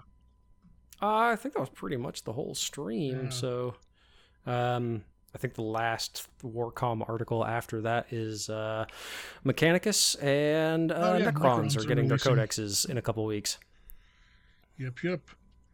They're also releasing a shitload of the Necron heroes as solo launches. So a lot of the stuff from the Indominus boxes are coming out on their own. And they're also doing Imatech the Stormlord and Oricon the Diviner. And that new Overlord who's like phasing into reality are coming out at the same time. So that's fun for you Necron people. They're also, get ready for it, I know this is going to knock off everyone's socks, the fucking Sidonian Scratros is coming, or whatever the fuck. Fucking Stiltman himself is gonna be released whenever they release the AdMech Codex. So it just makes me so sad. Get ready for that dog shit model to set the world on fire. Oh god. Forge World's also releasing the Squat Prospector Explorer model. Looks cool. I'm not gonna buy it because it's gonna be like $300 in fucking resin. Ashwaste Nomads. It looks great. Ashwaste Nomads are getting Asungar, the Lady of Ash, in resin from Forge World. Going to be like $60. So, probably won't pick her up either, but it looks cool. Let's see. Mike Brooks is releasing his War Boss novel. So the next book in the his Orcs storyline that's going on. That started with Brutal Cunning, so that's fun. We're finally getting the launch of the Space Marine board game in Japan. Yay! I don't know why they had to put that on the site. But the big one after that is we're getting Christmas bullshit. So we're getting a knitted Chaos hat and scarf. So that's going to be fun. You know you love that. I do. I'm not going to buy it, but it looks fun. We're getting a Christmas pin set with the Red Gobbo and his squig. But I think the big one is that we're getting the Red Gobbo and squig slipper socks. Yeah, if they were just normal socks, I'd be all in. These are, they call them the comfort socks, so they're not meant to be worn with shoes. They have the grippy bullshit on the bottom of them, so it's just a hanging around the house sock. But, I mean, if you want some squig socks, they are going to sell them. They look real Christmassy. Yeah, there's also Advent calendars. There's the Koyo Warhammer Pen Advent calendars, one for 40K and one for Age of Sigmar. Oh, yeah. And a bunch of Christmas balls. Also, Andrew, did you see that currently Death Leaper and Red Terror are on Made to Order? I did not. Death Leaper and Red Terror are on Made to Order. Death Leaper is $35, Red Terror is $50. Fuck that. I think I could probably find them on eBay for cheaper. All right. Yeah, I was about to say, but not with all the parts, but I got parts. Hopefully that means that they're releasing a new Red Terror and Raveners kit in the near future. Raveners aren't probably that old, though. Yeah. They're metal. Are they still? Yeah, interesting. They might have a plastic release of them, but they're pretty chunky and pretty old at this point. All right, so before we get into the main thing we're going to talk about on our show, which is Warhammer video game recommendations, the Nova Open Charitable Foundation. So you guys hear us talk about the Nova Open all the time. It's based on a charitable foundation that does raffles. They just released their fall raffle today, and it's got some good shit on it. The two big standouts, I think, are the Warlord Titan Light of Carnage, which is a 40K full normal Warlord Titan that arrives in a Pelican 1740 case, which is like a fucking $300 Pelican case. Tickets for it are $10. So everyone you buy is going to be a raffle ticket, and they announce the winners in January sometime. But what's also really cool about this is I don't know who it's painted by. Damien Zari. I don't know who that is off the top of my head. Neither do I. But Ben Counter, one of the Black Library authors, wrote the backstory for the Titan. So, like, it comes with the backstory of the Titan written by Ben Counter, which I think is pretty cool. That's a fun little bit of extra stuff to pay for. But the other one that's really, really fucking awesome and might be cooler than the Titan is Primarchs on Parade. It is all 18 of the original Primarchs, their Forge World models, the character series, painted and put into just really nice 2 big hanging displays. It says it's over $2,000 of just Primarch models, not counting the fucking case it's in. Or the paint job. Or the paint jobs on them. But they're beautiful. Like, these are, like, display quality. Tickets for that one are also $10. And they arrive in KR cases with the Artist Opus light displays. So they will be protected in the shipping. Yeah, they are pretty gorgeous. And hey, even if you lose, you're still getting money to charity. Exactly, yeah. So all these go towards Doctors Without Borders, Fisher House, and the Breast Cancer Research Foundation. All very good, vetted charities. Like, seriously, support these guys. This shit's awesome that they do. And every one of the things up for auction, there's a bunch of other stuff as well. It's all donated. Like, it's just people who build and paint these things and put them up. And it's high-level stuff. There's even a trip to the mini wargaming bunker in Ontario for 5 days and 4 nights, which I think I'm going to bid on that. Or not bid on it, but raffle on it. It'd be fun. That would be pretty cool. We did meet Dave at Nova, and wow, is he way too high energy for me, but at least it's in a good way. I love him. So, but yeah, so check out the Nova Open Charitable Foundation. It's just that.org. Indeed. Raffles close 1/27/2024, which gives you roughly, from time of recording, 65 days, 12 hours, 41 minutes, and like 30 seconds. Yeah, perfect. It says it on the thing. I'm not fucking Rain Man. I was wondering why you had the 30 seconds. That'd have been wild, though, wouldn't it? Yeah, I know you're not as good at math as that make it sound like you are, so. Whoa. I as good as math and you are as English. I do words good and be speaking English all day, every day. All right. So when Andrew and I decided we were going to do this segment, we knew there were a lot of these video games. We didn't know there were so fucking many. Yeah. Games Workshop has been a part of well over 100 video games. So we've cherry-picked some of ours for recommendation. So if you're new to the hobby or looking to just kind of branch out and play some of the video games, here's some of our recommendations. We're just going to kind of go through them, talk about them a little bit. Andrew, you want to start it off as tradition? Well, I'll start off with a very big one for most people I know that are in this hobby. It is the game that got me into Warhammer. This is what I saw. I got it on Steam for $5 way back in the day. This is Warhammer Dawn of War.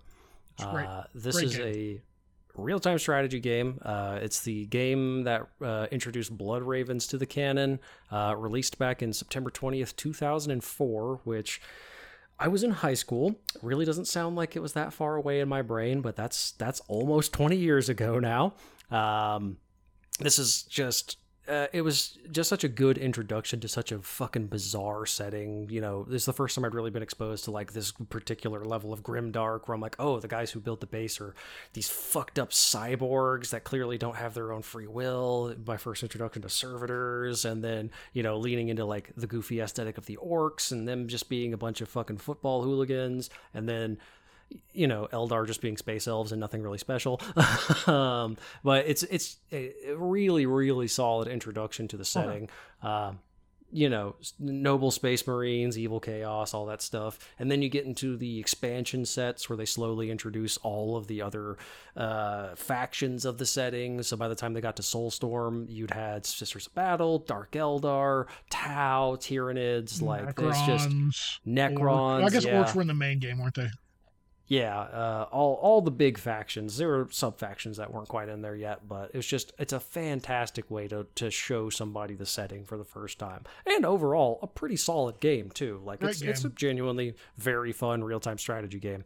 It's also where a lot of Warhammer memes come from. So steel boxes comes from this. I'm trying to think of other ones that. The fucking intro cutscene where the guy screams and the recording of his yell is just so fucking bit crushed and ridiculous sounding is ingrained in my fucking memory. It's part of my being at this point. Yeah. It's just such a fun like slice of nostalgia for just Warhammer in general. And I think it's an introduction for a lot of people into the setting, not just me.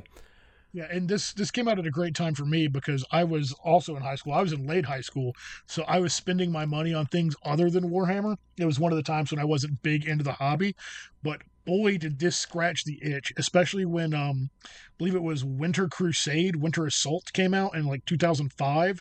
That was fucking Imperial Guard. Dude, I put so much time into that. This game, it spawned 2 sequels. One of them was good. One of them was sequel. 3 sequels: Winter Assault, Dark Crusade, and Soulstorm. No, not expansion, sequels. Dawn of War 2, Dawn of War 3. Oh, sorry, yes. Yeah. But no, it was great. It was super fun to just swarm hundreds and hundreds of infantry just to drag down Chaos Marine Terminators. It was fantastic. Yeah, super fun. And it's just the perfect introduction to all of the basic factions, where it was a really good way to like help pick and choose what I actually liked in the setting whenever I first decided to buy my first stuff, which was Orcs. But, That game did more for the hobby than probably anything else did. Probably. Like, this was just knocking it out of the park as far as marketing goes for the setting. Yeah, it was absolutely fantastic. And then had a massive mod community too. Like there were, I forget the name of the main mod, but there's one where it was just a guy who wanted to have different variations of Lehman Russes and Bane Blades, and slowly modded that in. And up until at least 3 or 4 years ago, that ended up resulting in every mark of Titan coming out, all of the Bio Titans for Tyranids, all of the huge stuff for Necrons, just like all of the wacky extended shit that they just couldn't do with the system at the time. People have made mods for it. So if you want to have Apocalypse but on your computer, there are mods out there for it. Yeah. Well, how about you, Tony? What's your next game that's not Dawn of War? So one of the other big ones that got a lot of people into this hobby was Warhammer 40,000 Space Marine. Space Marine. Yes, Space Marines. It's where the rest of the memes came from. Yup. But it came out in 2011. It came out the same weekend as Dead Island did as well. So, And it came out like 2 weeks, I think, before Dark Souls. So it got overshadowed pretty quickly. It did. So it's a third-person, over-the-shoulder, like hack and slash. There's a lot of range combat, but there's a lot of melee. That's how you like regen your shield and stuff like that, and your health, rather. But it's got all your favorite weapons in there. You've got Thunderhammers, you've got Bolters, Plasma, the fucking Vengeance Launcher, which isn't actually in the game, like the game of 40K. I think you had a las cannon you could use at one point. Multiplayer had the las cannon. Had the las cannon. I know, yeah. But it was a great campaign. You're playing against orcs primarily, but there's also chaos in there. Great fucking soundtrack. Oh, the soundtrack is amazing. Oh my God. If you want a game that really showcases like the aesthetic of Warhammer, this is it. Like the backgrounds, like you'll look and you'll see these basilicas that are like fucking 300 stories tall in the back. It really shows the world and the lore. Well, yeah, they have a lot of... it ends up being like factories, the game, because there's only so much they could do with the Xbox 360 at the time. But they have a lot of like real-time 3D models that you wouldn't expect. Like you see in the distance like a 500-foot tall super crane, and you're like, yeah, it's part of the skybox, whatever. But then as you get close to it, it starts swinging towards you, and you're like, oh no, that's an actual animated model. Holy shit, they really went above and beyond to make the scale of this place feel real for the fucking 40K setting. And the multiplayer on this game was the fucking best. So much fun. So much fun to just have a jump pack and a thunder hammer and just be a fucking god of death. Or you get the guy who's up running around meleeing people, and then you're just up top with a heavy bolter just mowing down the remains. I loved the Storm Bolter Melta gun combo, because you're just laying hate down, and then somebody gets close, and you just fucking no scope them with a Melta and insta kill them and get so much hate. I always loved when the Thunderhammer jump pack guy would be coming, and it's like, oh man, that's gonna suck. Melta him out of the sky. Yeah. Or just, I'm gonna combat roll backwards and then shoot you. Yep. Oh, such a fun game. And allegedly Space Marine 2 is coming out next year, and I'm super excited for it. Did you know that was announced on December 10th, 2021? Jesus. Did you ever play the Dreadnought download DLC for this game? God damn it. It was really annoying because the way they did multiplayer, you couldn't really pick and choose by like what map type you wanted. So you couldn't just say, I want to play just Dreadnoughts. You had to just like join a game and hope it was Dreadnoughts. But when you actually got Dreadnoughts, it was so much fun. Yeah, so basically how Dreadnought worked is there were only like 3 or 4 maps that it was on in the whole game. But you're fighting over like a King of the Hill point, and when you would capture it and take it, one of the players would spawn as a Dreadnought with a fucking assault cannon, and oh my god, that shit was hard to kill. Oh, absolute terror. You had to get melta guns and las cannons to take it down, like in the actual tabletop version. And I really liked the horde mode that it had too. That was really solid, really fucking very solid well done. Co-op for that. Yeah. For a 2011 game, that was fucking just peak good shit. And it's a really good power fantasy game. Like I'll end up replaying it once every year or two just to smash up some orcs. It's just a fun time. It's very solid all around. Definitely love it. And I don't know if it's the first game to do the kills for health regen, but it's definitely one of the first big ones. So thank Space Marine if you like Doom 2016, because that's where the glory kill system came from. Yeah, but so that's my top recommendation game, I think. Oh, so good. Well, I guess we'll go into me then. So this is my non-Dawn of War. That is how turns work. Indeed. Unless maybe I'm going to roll and double turn you, Andrew. Yeah, Age of Sigmar. Here we go. That's what we should do. Is every time we do one of these, we should roll for priority to see who gets to say it first. God, I hope they get rid of that in 4th edition. I do too. I really do. It's so stupid. Or do alternating activations like civilized games. Whatever. We'll get into it later. Speaking of Warhammer Fantasy, Warhammer Total War. So this is like my actual top recommendation. I just wanted to get Dawn of War out of the way as the game that introduced me to the Warhammer setting. But if you want like the feel of like actual tabletop without having to commit to the models and everything, Total War Warhammer, my apologies, is just such an incredible way to get the vibes of old Warhammer Fantasy, because it's set in the old world. This is pre it getting nuked and becoming the Age of Sigmar. There are currently 3 Total War Warhammer games, and there are what can charitably be described as a metric fuck ton of DLCs for it. So that being said, you can pick and choose your factions really easily, because they came with base factions for each of them, and then they added additional factions and commanders and so forth on. So you don't have to necessarily commit to buying all of the DLC, because that's like $300 at this point if you do that, even on sale. So what instead you should do is get all 3 of the main games on sale, because they tie together. They become one giant map called Immortal Empires. So you could play the individual campaigns, which cordons off certain sections of the map. So if you play the Empire of Man, you're just cordoned off to the Reichlands and that general area of the northern section of essentially Europe. But if you wanted to, you could play in the Immortal Empires campaign, where you get opened up to the literal entire map of the Warhammer Fantasy setting, including Arabe. You can go to fucking I'm blanking on all the names of it. Lustria, which is South America, essentially. You can go to the Dark Elf lands, which is North America. The Far East, Nippon. Yeah, you can go to Nippon. You can go to Cathay, which is China, which they actually, in Warhammer 3, they introduced entirely new factions. Like you get Cathay, which is... Yeah, it's mentioned in Warhammer Fantasy, but they never released models for that. So no, there was stuff that it like talked about that came out of it. Yeah, but this has like actual like faction leaders, like individual troops, like elites and stuff. It is a full blown faction where it's all very Chinese aesthetics and stuff. You know, terracotta soldiers, stuff like that. Very heavily inspired by that sort of aesthetic. The leaders are all like living dragons that can polymorph into human shape, and they have different powers and stuff whenever you transform them into humans versus dragons. They introduced Kislev, which was a faction, but like with only a few models. But now it's its own full thing where you get Katarina the Tsar, who does all her fucking ice magic and stuff and rides a fucking polar bear. You get the Orthodoxy, so you can essentially get like Mad Rasputin as one of your leaders. Like, it's really cool. But then they also have all the other stuff. Like, you know, say you wanted to play orcs. You can play as Grimgor Ironhide, who is the Ghazghkull Thraka of the Warhammer Fantasy setting, but you can also play as the wacky shit like Grom de Paunch, whose whole shtick is he was a goblin.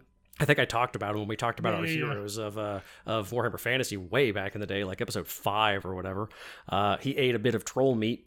He didn't die, but it kept growing in his stomach, so he kept digesting it and getting bigger and bigger from it. So now he's the size of an orc and leads his own massive goblin and orc war, specifically against the elves, because he hates high elves. So you can play his campaign setting, where if you play his actual like proper campaign in Total War Warhammer 2, his whole shtick is not only are you trying to take over land, but you're a fucking chef. You're trying to make like new ingredients and like dishes and stuff. So you're kicking your way across the land, destroying people just so you can get ingredients to make all these new fucking dishes and stuff, because that's what he needs to be happy, I guess. So they do a really good job of like drilling down into the wackier and wilder aspects of Warhammer Fantasy. All of the vampire lords of my brain wanted to say Karsteens. This isn't a Song of Ice and Fire miniatures game by Cool Minis or not. No Karstarks. So the Karsteens, so you have tons of vampire people, tons of undead options. You get all of the wacky lords for the Bretonnians. You get all of like the dozens of lords for the Empire of Man. Like, there's just, if you get really drilled down into the DLCs, there is 100% going to be something that fits your play style if you like real-time or turn-based strategy, because if you haven't played Total War, there's an overworld map that's turn-based, and then when you do battles, it goes into real-time. And it's just tons of fun. Super fun. Absolutely a 100% must-buy if you like Warhammer Fantasy or Age of Sigmar. And as a Total War game, it was really big because it introduced flying units and magic, which Total War is based on historicals before this, so that just wasn't a thing. So now you get, dragons and giant bats and people casting fucking fireballs and tornadoes of death and stuff like that. So it really added a big rub into the Total War mechanics. So it was really good just for that, on top of being a fucking love letter to the Warhammer Fantasy setting. And I could ramble on about that for ages, but I think that's a good place to stop. So my next one is also in the old world, and that is Warhammer End Times Vermintide. Oh my god, if you liked Left 4 Dead, this is the game for you. It is a 4-player co-op game where you take the roles of, oh my god, I cannot for the life remember any of their names all of a sudden. Holy crap. It's an Empire guy, fucking Dwarf Ranger, Red Wizard, a Witch Hunter, and an Elf Ranger. I cannot remember any of their names. The name I remember is the Witch Hunter is Victor Saltspire. Yeah. Wow. I can't believe I blanked on those. Anyway, their names aren't important. But the bad guy in this, instead of being zombies like in Left 4 Dead, is Skaven. So it's rats. It's just endless fucking hordes of rats in Ubersreck. It's so much fucking fun. Each character has their own thing that they're kind of good at. Like the dwarf is a really good tank. The Empire guy is real good with two-handed weapons. The Ranger's a really good range guy, the elf. The wizard, you have to balance your heat so you don't explode, but sometimes you want to explode because it does a big AoE as you're just whipping fire around. And then the witch hunter is a really good balance of all of them. Yeah, he's very fast melee and a lot of he has a brace of pistols that he can take so he can shoot the hell out of some hordes. And you fight everything. Like, the most common opponent in Vermintide are Skaven slaves and clan rats. But then you also fight, storm vermin, which, if you're not expecting them, can fuck you up. You'll hear the rattling guns, which is literally just a fucking chain gun. And that's horrifying. The first time we encountered one of those when I played it, we were all in a narrow hallway and our dwarf was in the back watching our asses and we were cut to fucking ribbons. Yep, that's the perfect place for a chain gunner. Yes, it is. Then there's I can't, oh my God, why is my name 8% beer? The Poisoned Wind Globadiers? Yeah, there's the Poisoned Wind Globadiers, which, they throw poison wind. It's smoke bombs that fuck you up. And then there's the guy with the man catcher. Oh, the trapper? Yeah, the trapper. He's a Clan Mulder guy. He usually catches the other rats, but he will come up, grab one of your party, and drag them away. And it is bad. If you're alone, you will encounter one of those. And it's not a 1-to-1 for Left 4 Dead, but it's really close. So, like, the Trapper is the jockey from Left 4 Dead. Yeah. The Gutter Runner is the hunter. Yeah, the Gutter Runner is the assassin. The Poison Wind Glovadier is the boomer? The spitter / boomer. Yeah. You do get a Rat Ogre, which is the tank. It's so mean. Yeah, it's a really good way to translate the Left 4 Dead style onto Warhammer Fantasy, essentially. Yeah. It's a load of fun. It is a very dark game. Yes, it's like lighting wise, it's very dark. Yes, yeah. It's done by Fat Shark, and they've done a lot of really good stuff. Speaking of, they also did Warhammer Vermintide 2, which is very similar to the first one, but they also added Worshippers of Nurgle onto it. So on top of Skaven, you also have human cultists of Nurgle. Mostly the same stuff, but with a lot of different subclasses you can choose with your characters. But enemy-wise, there's a few extra ones. So on top of the Rat Ogre, you also now get the Storm Fiend. So you have to deal with the fucking chain gunner guy, who's also a giant tank, essentially. But like we've mentioned with that model, there's the creepy brain rat on his back. So if you can get around him and start wailing on the brain rat, then he'll die faster. You get Chaos Spawn now, who they're about as tough as the Rat Ogre, but they'll also like spit fucking acid everywhere, and they'll pick you up and like start swallowing you for constant damage. Oh shit, what else? They also introduced the Chaos Warriors, who are like the super fucking heavily armored. They're like the Storm Vermin Plus, essentially. Super hard to put them down. But then they also did the subclasses, like I said. So, like with the Witch Hunter, you can start off as the basic guy who has got the pistols and the rapier and stuff, but you can turn into the Bounty Hunter, which makes him really good with like crossbows and ranged weapons specifically. You can turn him into a Fanatic, so that way he gets, the more hurt he is, the more damage he does back in return. Like the Dwarf, he can be a Slayer, so he does a shitload of bonus damage to monsters, or you can make him one of the, Barakner or whatever, one of the engineers. So he gets a fucking steam powered like machine gun essentially as his bonus, his special ability. The most recent DLC they did was you can take the Bright Wizard and make her a necromancer, so you can summon skeletons and stuff. Oh, that's cool. I didn't know that. Yeah, I kind of want to get back and play it a little bit to try her out, because that was a pretty cheap DLC. Yeah. The Human Warrior got a DLC where you can be one of the Knights of Bretonnia. Yep, so I bought that the second it came out. Going full sword and board. So there's a ton of different play styles now, and they introduced a lot of Fat Shark's really good about supplementing their games. So typically they're like a AA Eurojank developer, so like they release good games, but they tend to be a little buggy and they need time to be refined. And Vermintide 2 has been out since 2018, I think, something like that. That sounds right. So they've had plenty of time to like fix it up, refine it, add more stuff onto it, and they have added shitloads of campaigns, like very cheap DLC that adds on 2 or 3 additional maps. So now they're up to like 20 or 25 maps for just the campaign. Yeah, and their DLC rarely costs more than $5 or $10, which is great.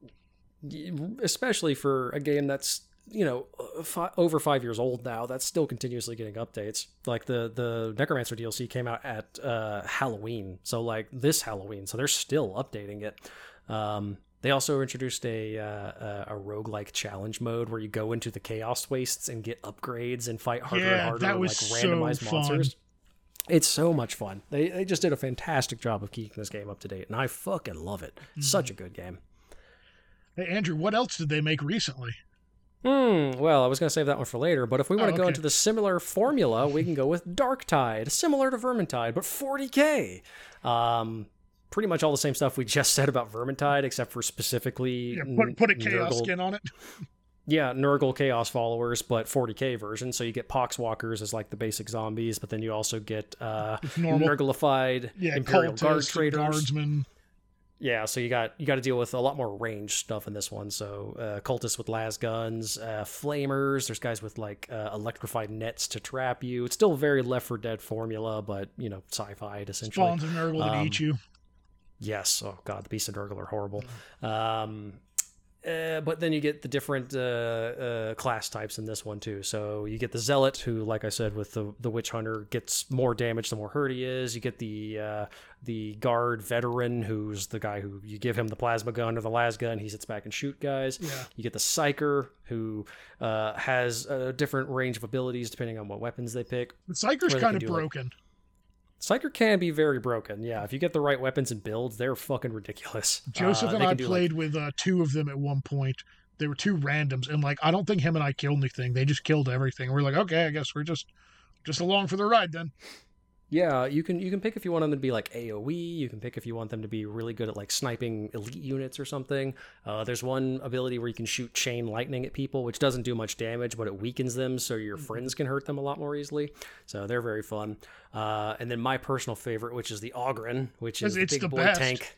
Oh, he's so much fun. He's the big boy tank. He has shitloads of health, shitloads of stamina. He does fuck tons of melee damage. He can get a heavy stubber as his gun, so he's just got this massive fucking machine gun just mowing down hordes of people.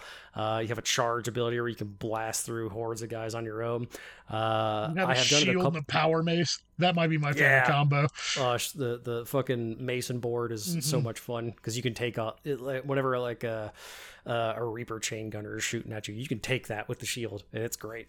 I have had a couple of games where one of the main differences on this one between Vermintide is you can take multiples of the same class. So if someone takes the wizard, you can't take two wizards. But in Darktide, if someone wants to play a Psyker, someone else can also play the Psyker. So I've had a couple of games where I've played as 4 Ogryns, and there's no stopping that. It's the silliest play type. The main problem is the Ogryn's huge. So he takes up the entire screen. So if you play as 4 of them, you just can't see what the fuck you're doing. You're just wailing away with your mace, hoping you kill stuff. But it's still a super, super ton of fun.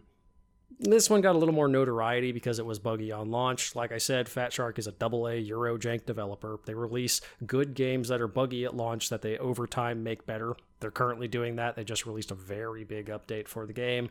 They've been putting out tons and tons and tons of patches for it. Lots of good DLC, little incremental free map upgrades and stuff. So it's at a very good place right now. They just had their year anniversary. This time next year, it's going to be even better because they're very good at keeping their games up to date. So if you weren't hopping on the Darktide train because you heard that it was a little buggy at launch, now is a good time for it. Hey, it's on Game Pass. You don't even have to buy the game if you don't want to. That's the way to do it. Super fun game. 100% recommend. Tons of fun. Yeah. Fantastic. Love it. We played it just the other day. It's a great one. And like Andrew said, it's on Game Pass. If you've got Game Pass, give it a shot. Worst case, you spend time downloading it, play it, and then you uninstall it. Yeah, it's, you've already got the subscription. If you don't like it, play something else. It's fine. So I'm going to bounce over to one done by a developer called Rogue Factor, which is kind of a smaller developer from what I understand. It came out in 2015, and that is Mordheim, City of the Damned. And this is as close as they could get to a 1-to-1 port of the Mordheim tabletop game. So Mordheim is a skirmish warband game. So there's all kinds. There's Skaven, there's different flavors of human, there's undead, there's orcs and goblins, there's lizard men. So all of your main factions are in this game. And basically you're building a warband and you're hunting for warpstone, which is power, currency. Different factions want it for different things. And it's just a small-scale skirmish game. You've got anywhere between 8 and 12 models, units, whatever you want to call them, on the table at a time. It's a good version of it. The only downside of this is on the tabletop game, you can kind of see where your opponents are at least. In this, since they wanted to make it more video game style, there's a fog of war everywhere. So you could spend most of your game, and your opponent could spend most of their game wandering around not finding anyone, which kind of sucks. But it's a solid port of it. It's good fun. If you like Mordheim and you don't have a local group, this will scratch the itch. Uh, it can be kind of rubber bandy at times. So, like, if your warband starts to get really good, all of a sudden all the other warbands will get very good for no reason, or will get perfect rolls on everything, which is kind of bullshit. But, that's games for you. Rock, Paper, Shotgun called it uninspiring, unexciting, and languid, which is bullshit because if you look at its ratings, it got, 74 out of 100 or like 8 out of 10 or higher on most things. Which, did you ever play that one, Andrew? How much of that is old heads like you who like Mordheim going like, oh yeah, this is a very good port of it, versus people who've only played video games, who've never played Mordheim going, it's whatever as an action That's game. fair, because it is kind of clunky because you're having to manage resources a lot. You're having to really manage your movement and things. And if you're not careful, you'd be like, oh fuck, I clicked over here. My guy can't actually run that far. So now he's just dick in the wind in the middle of the street and there's 2 crossbows at the end of it. Yeah, that could make things bad. No, I haven't actually played it, although I do own it. I picked it up on sale for like $1 last year and just haven't gotten to it yet. So that's another thing. All these games we're talking about go on sale wildly regularly. Like, they'll almost all go on sale during the winter sale. I think the most expensive one I've mentioned so far is the Total War games. And even then, if you're getting just the core game, the most recent one, Total War 3, came out last year, and it's already on sale for like $40 on one of the Steam sales. You got any other big ones? My other ones are just kind of small ones I wanted to touch on. My last proper big one, I would say, is another one, I guess.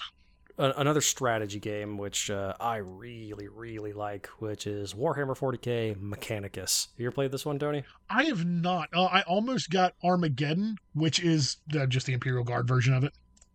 Yeah, so this is essentially XCOM, but 40k. So turn-based strategy, take cover, shoot people, percentages on how to hit, stuff like that. So you're essentially playing a Adeptus Mechanicus excursion onto a Necron tomb world, and the whole point of it is you are fucking grave robbing. You are just stealing everything that's not nailed down, and when the Necrons start waking up going, hey, stop that, you just murder the shit out of them. So you're British. Yeah, exactly. You're space British, but also cyborgs. This is a fantastic game for that. Really, really fun strategy game. Normal setting, it's not actually that hard. You do tend to snowball by the end of it, but if you play in hard, it does actually present a pretty decent challenge. It also has a options mode where you can like tweak the difficulty settings. It turns off achievements if you care about that sort of shit, but you can either tweak it to be crazy easy or like fucking Iron Man, this is the hardest challenge ever. If this guy dies, he's dead. There's no bringing him back type stuff. Super fun in that regard. Really solid art design, good voice acting for the characters that have voices, because the Necrons speak in English, which is interesting, but the AdMech main characters that you deal with speak in like imagine a Jawa, but it's being filtered through like an iPad. It's very like digital and garbled and cool and very interesting. Really good way to like save on voice acting budget, where you could tell somebody just kind of made noises into a synthesizer and then they just kind of like subtitled it around. Yeah, essentially. Really fun though. One of the big things about this is it has a fucking bumpin' soundtrack. Like, this might be the best Warhammer video game soundtrack. I do not kid. It is amazing. Oh god, it's like you fuse like I don't even know how to describe it. Like church organs and synth stuff and like fucking like bass boosted fucking techno into it. It's this really weird, wild fusion of music that somehow works super well and really, really conveys the feeling of, weird space Catholic cyborgs. I'm going to call this techno-Catholicism. Yeah, it's awesome. It's really it's legitimately worth picking up just to listen to the soundtrack. But you also get a very good game with it as well. So hyper recommendation. Very good. Super fantastic game. Really wish they would release a sequel or another game that's like this exact same setting. All right. I'll have to check that one out. Sounds so much fun. Pretty all right. What's your last one? So I've got one more big one, even though I played it very little. That's mostly because my computer at the time couldn't handle it. Now I can, so I could probably go back to it. And that is Battlefleet Gothic Armada. In case you guys don't know, I really enjoy specialist games, especially old Grognard specialist games. This is based off of Battlefleet Gothic from, what year was that? Like 2001, 2002, I think is when Battlefleet Gothic. Great 99. question. 99 is Battlefleet Gothic.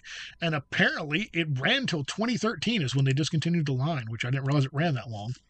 Wow. But Battlefleet Gothic is space combat. It is, just your spaceships, you're going back and forth. You play as the Imperium in the campaign. I played a little bit of it. My computer kept crashing, so I couldn't play much of it. But it's another one of those where it goes really well along with the actual miniatures game. You're having to manage your shields. You're having to really pay attention to like what vectoring you're on, because if you, cut your engines, you're going to keep drifting, because that's how space works. You can like bracket them with torpedoes. It's always really fun. It was really fun doing the tabletop game as well. Is try and use like torpedoes to fire them, because they go over time, to kind of corral them into a spot to shoot them better. But the game was so good, they released a second one, which I think I picked up on a Steam sale as well. Battlefleet Gothic 2 came out in 2019, and it's the same thing. It's, 70, high 70s, low 80s on everything. It's supposed to also have a really good soundtrack. It's done by... I've never heard of these guys, like Tonaldos Interactive. Yeah, Tindalos, yeah. Yeah, have you ever heard of them? Only in regards to Battlefleet Gothic. Let's. I was going to say Battlefleet Gothic Armada 2 is, if you have to get 1, get 2, because 1 had 4 races at start with a bunch of DLC races. 2 comes with pretty much everything right off the bat. So right. It's worth it just to have all the factions, essentially. So these guys have done 3 games. Battlefleet Gothic, Battlefleet Gothic 2, and Aliens Dark Descent. Ah, look at that. Yeah, so we've enjoyed their games. Right, that's the one we played, isn't it? No, we played Fireteam Elite. Dark Descent is Aliens, but XCOM. So if you like the XCOM style games, we got Mechanicus and Aliens Dark Descent. Okay. But yeah, so definitely recommend it if you like those. I still think that they're going to do a tabletop revamp of BFG. Wouldn't shock me if they did eventually. It would probably just be Imperium v Chaos. They'll probably keep doing stuff in the Heresy line just to that's fine. Only have to print off, one set of ships and not have to deal with spikes and stuff. But whatever, that's what conversions are for. You got any other quick recos you want to touch on? Plenty of good fast recommendations. Yeah. Nothing I have to go super in depth on. So the video game version of Blood Bowl 2, very good at this point. It's still the 2016 rule set, so it's a little bit out of date, but on the whole, the vast majority of the rules do apply to the current rule set. Just a couple of little tweaks here and there. They've released most of the teams for it at this point as DLC. Again, you can pick it up on super sale for super cheap. If you buy all the DLC teams with the base game, it's like $20 or less. Super recommend it. I have over 100 hours in it. It's just a very fun, solid game to play. Another fun one that was a recent launch was 40k Bolt Gun, which is Doom but 40k. That actually leans a lot more into Doom 2016 than original Doom, because it's more like arena based and doing melee attacks to regenerate health, that sort of stuff. But still, super fun first-person shooter. Did a very good job with the setting. Really good sprite work, good soundtrack, etc. and so forth. Just solid game all around. Necromunda Hired Gun. Again, if you want to play kind of the Doom 2016 style, you play as a bounty hunter in the Underhive. It's janky as fuck, but it is pretty fun. You're just cutting your way through Goliaths and Eschers and other Hive scum. Very solid time on that regard. Space Hulk Tactics, if you want to essentially play a video game version of the Space Hulk board game, that's just it. It's so pretty much a 1-to-1 in that regard. There's just like Tony said at the start, there's over 100 Warhammer games, and most of them are kind of crap, but there's still at least 20 or 30 out there that are worth playing, I'd say. Oh yeah, just a couple of quick touches on mine. There's Space Hulk Deathwing, which is a first-person shooter. The single player is hot fucking garbage. The multiplayer is some of the most fun you will ever have. It's Space Hulk. You're just going through a Space Hulk against Tyranids with 3 of your buddies. There's librarian. There's just all the fun stuff. It's great. It's a load of fun. Yep. There is Warhammer 40,000 Kill Team, which was a top-down twin-stick shooter from the early 2010s. 2011. Oh, yeah. That was a great game. Another fantastic soundtrack. But it's a fairly short game. Top-down, you're just invading an orc spaceship. You can play with 4 people. It's super arcadey. I would love to have an arcade cabinet of this game if it existed. That would be great. Yeah. You could probably rig one up with a Raspberry Pi or something if you wanted to do a very small amount of programming. I don't. There's 2 mobile games I want to touch on. I'm not going to lie. I don't know if either one of them are still around, though one of them got a 2021 Xbox One release. That is Warhammer 40,000 Space Wolf. It's technically a CCG, but it's not. It's a turn-based game where you're going through and you're fighting like Tyranids and things like that. It's not bad. You play as Space Wolves, you get new characters. It's a good time waster. I did it for a while. Speaking of good time wasters, there's Warhammer 40,000 Freeblade, which is you're a knight. It's one of those you kind of point at things on the screen and you kill them. You're just a Freeblade knight working for the Dark Angels. But then the weird Dark Horse one that I really enjoy that I don't know if anyone else has actually ever fucking played is Warhammer 40,000 Regicide. I have that game. Have you played it? It's actually really good. Yeah, it's chess, but you have action points. It reminds me a lot of, was it Clay Fighter that was the old chess game? There was that was a fighter game. There was an old one it had the same like style as Clay Fighter that was chess, and when you would take the other piece, it would like destroy it. Battle Chess, I think. Ooh, that might be it. Okay. Clay Fighter 63 1/3. Aha, okay. So it was chess, but then when you would take a piece, you would do a fight.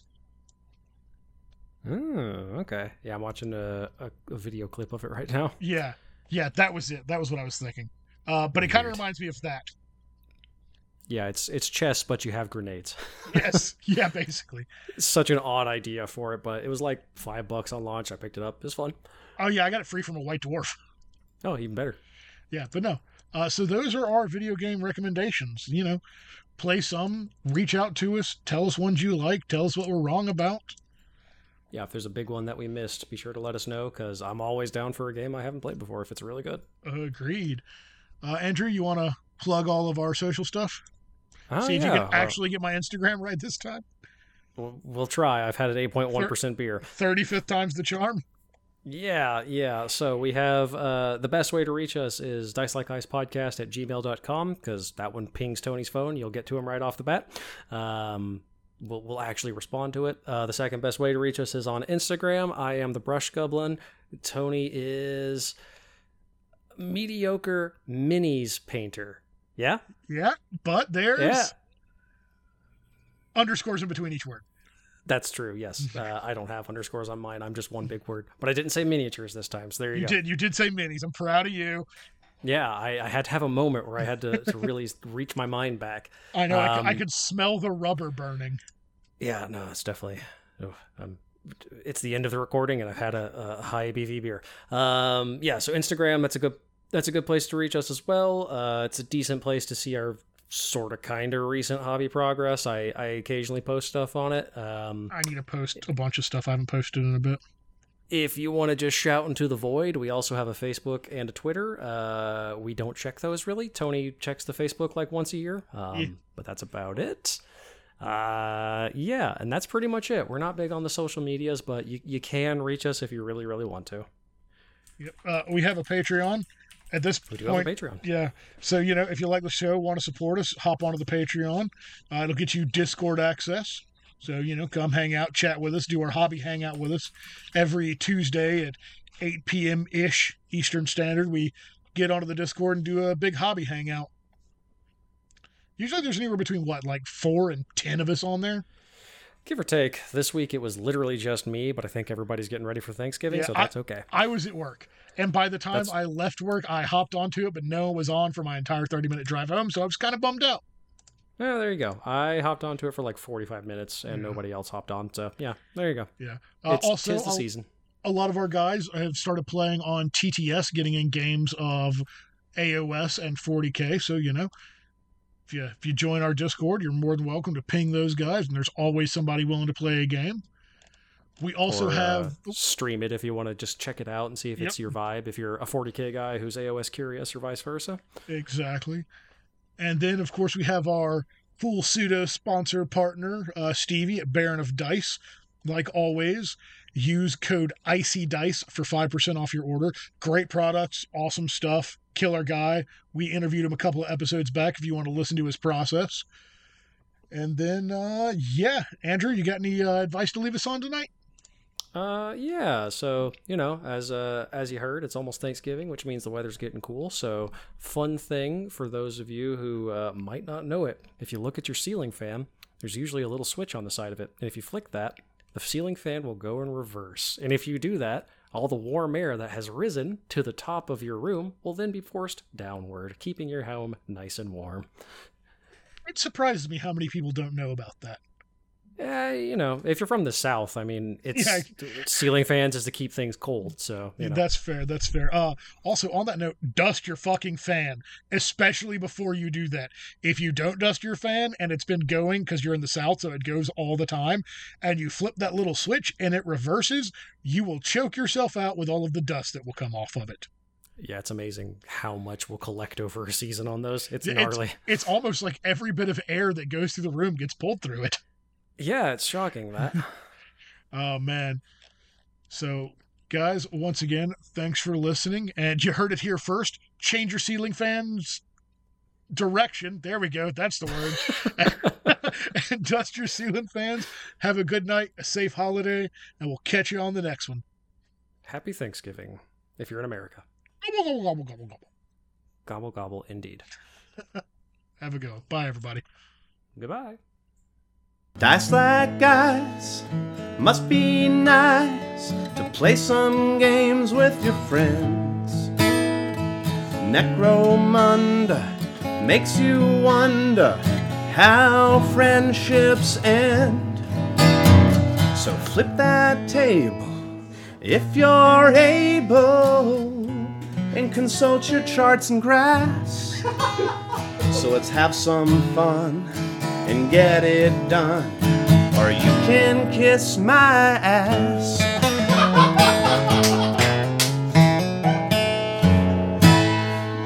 Thank you once again for listening. You can always contact us at dicelikeIcepodcast@gmail.com or find us on our Facebook or Instagram, also under Dice Like Ice Podcast. We would also like to give a big shout out to William James for our outro music and Scarlet Saturn for letting us use their music at the intro to our show.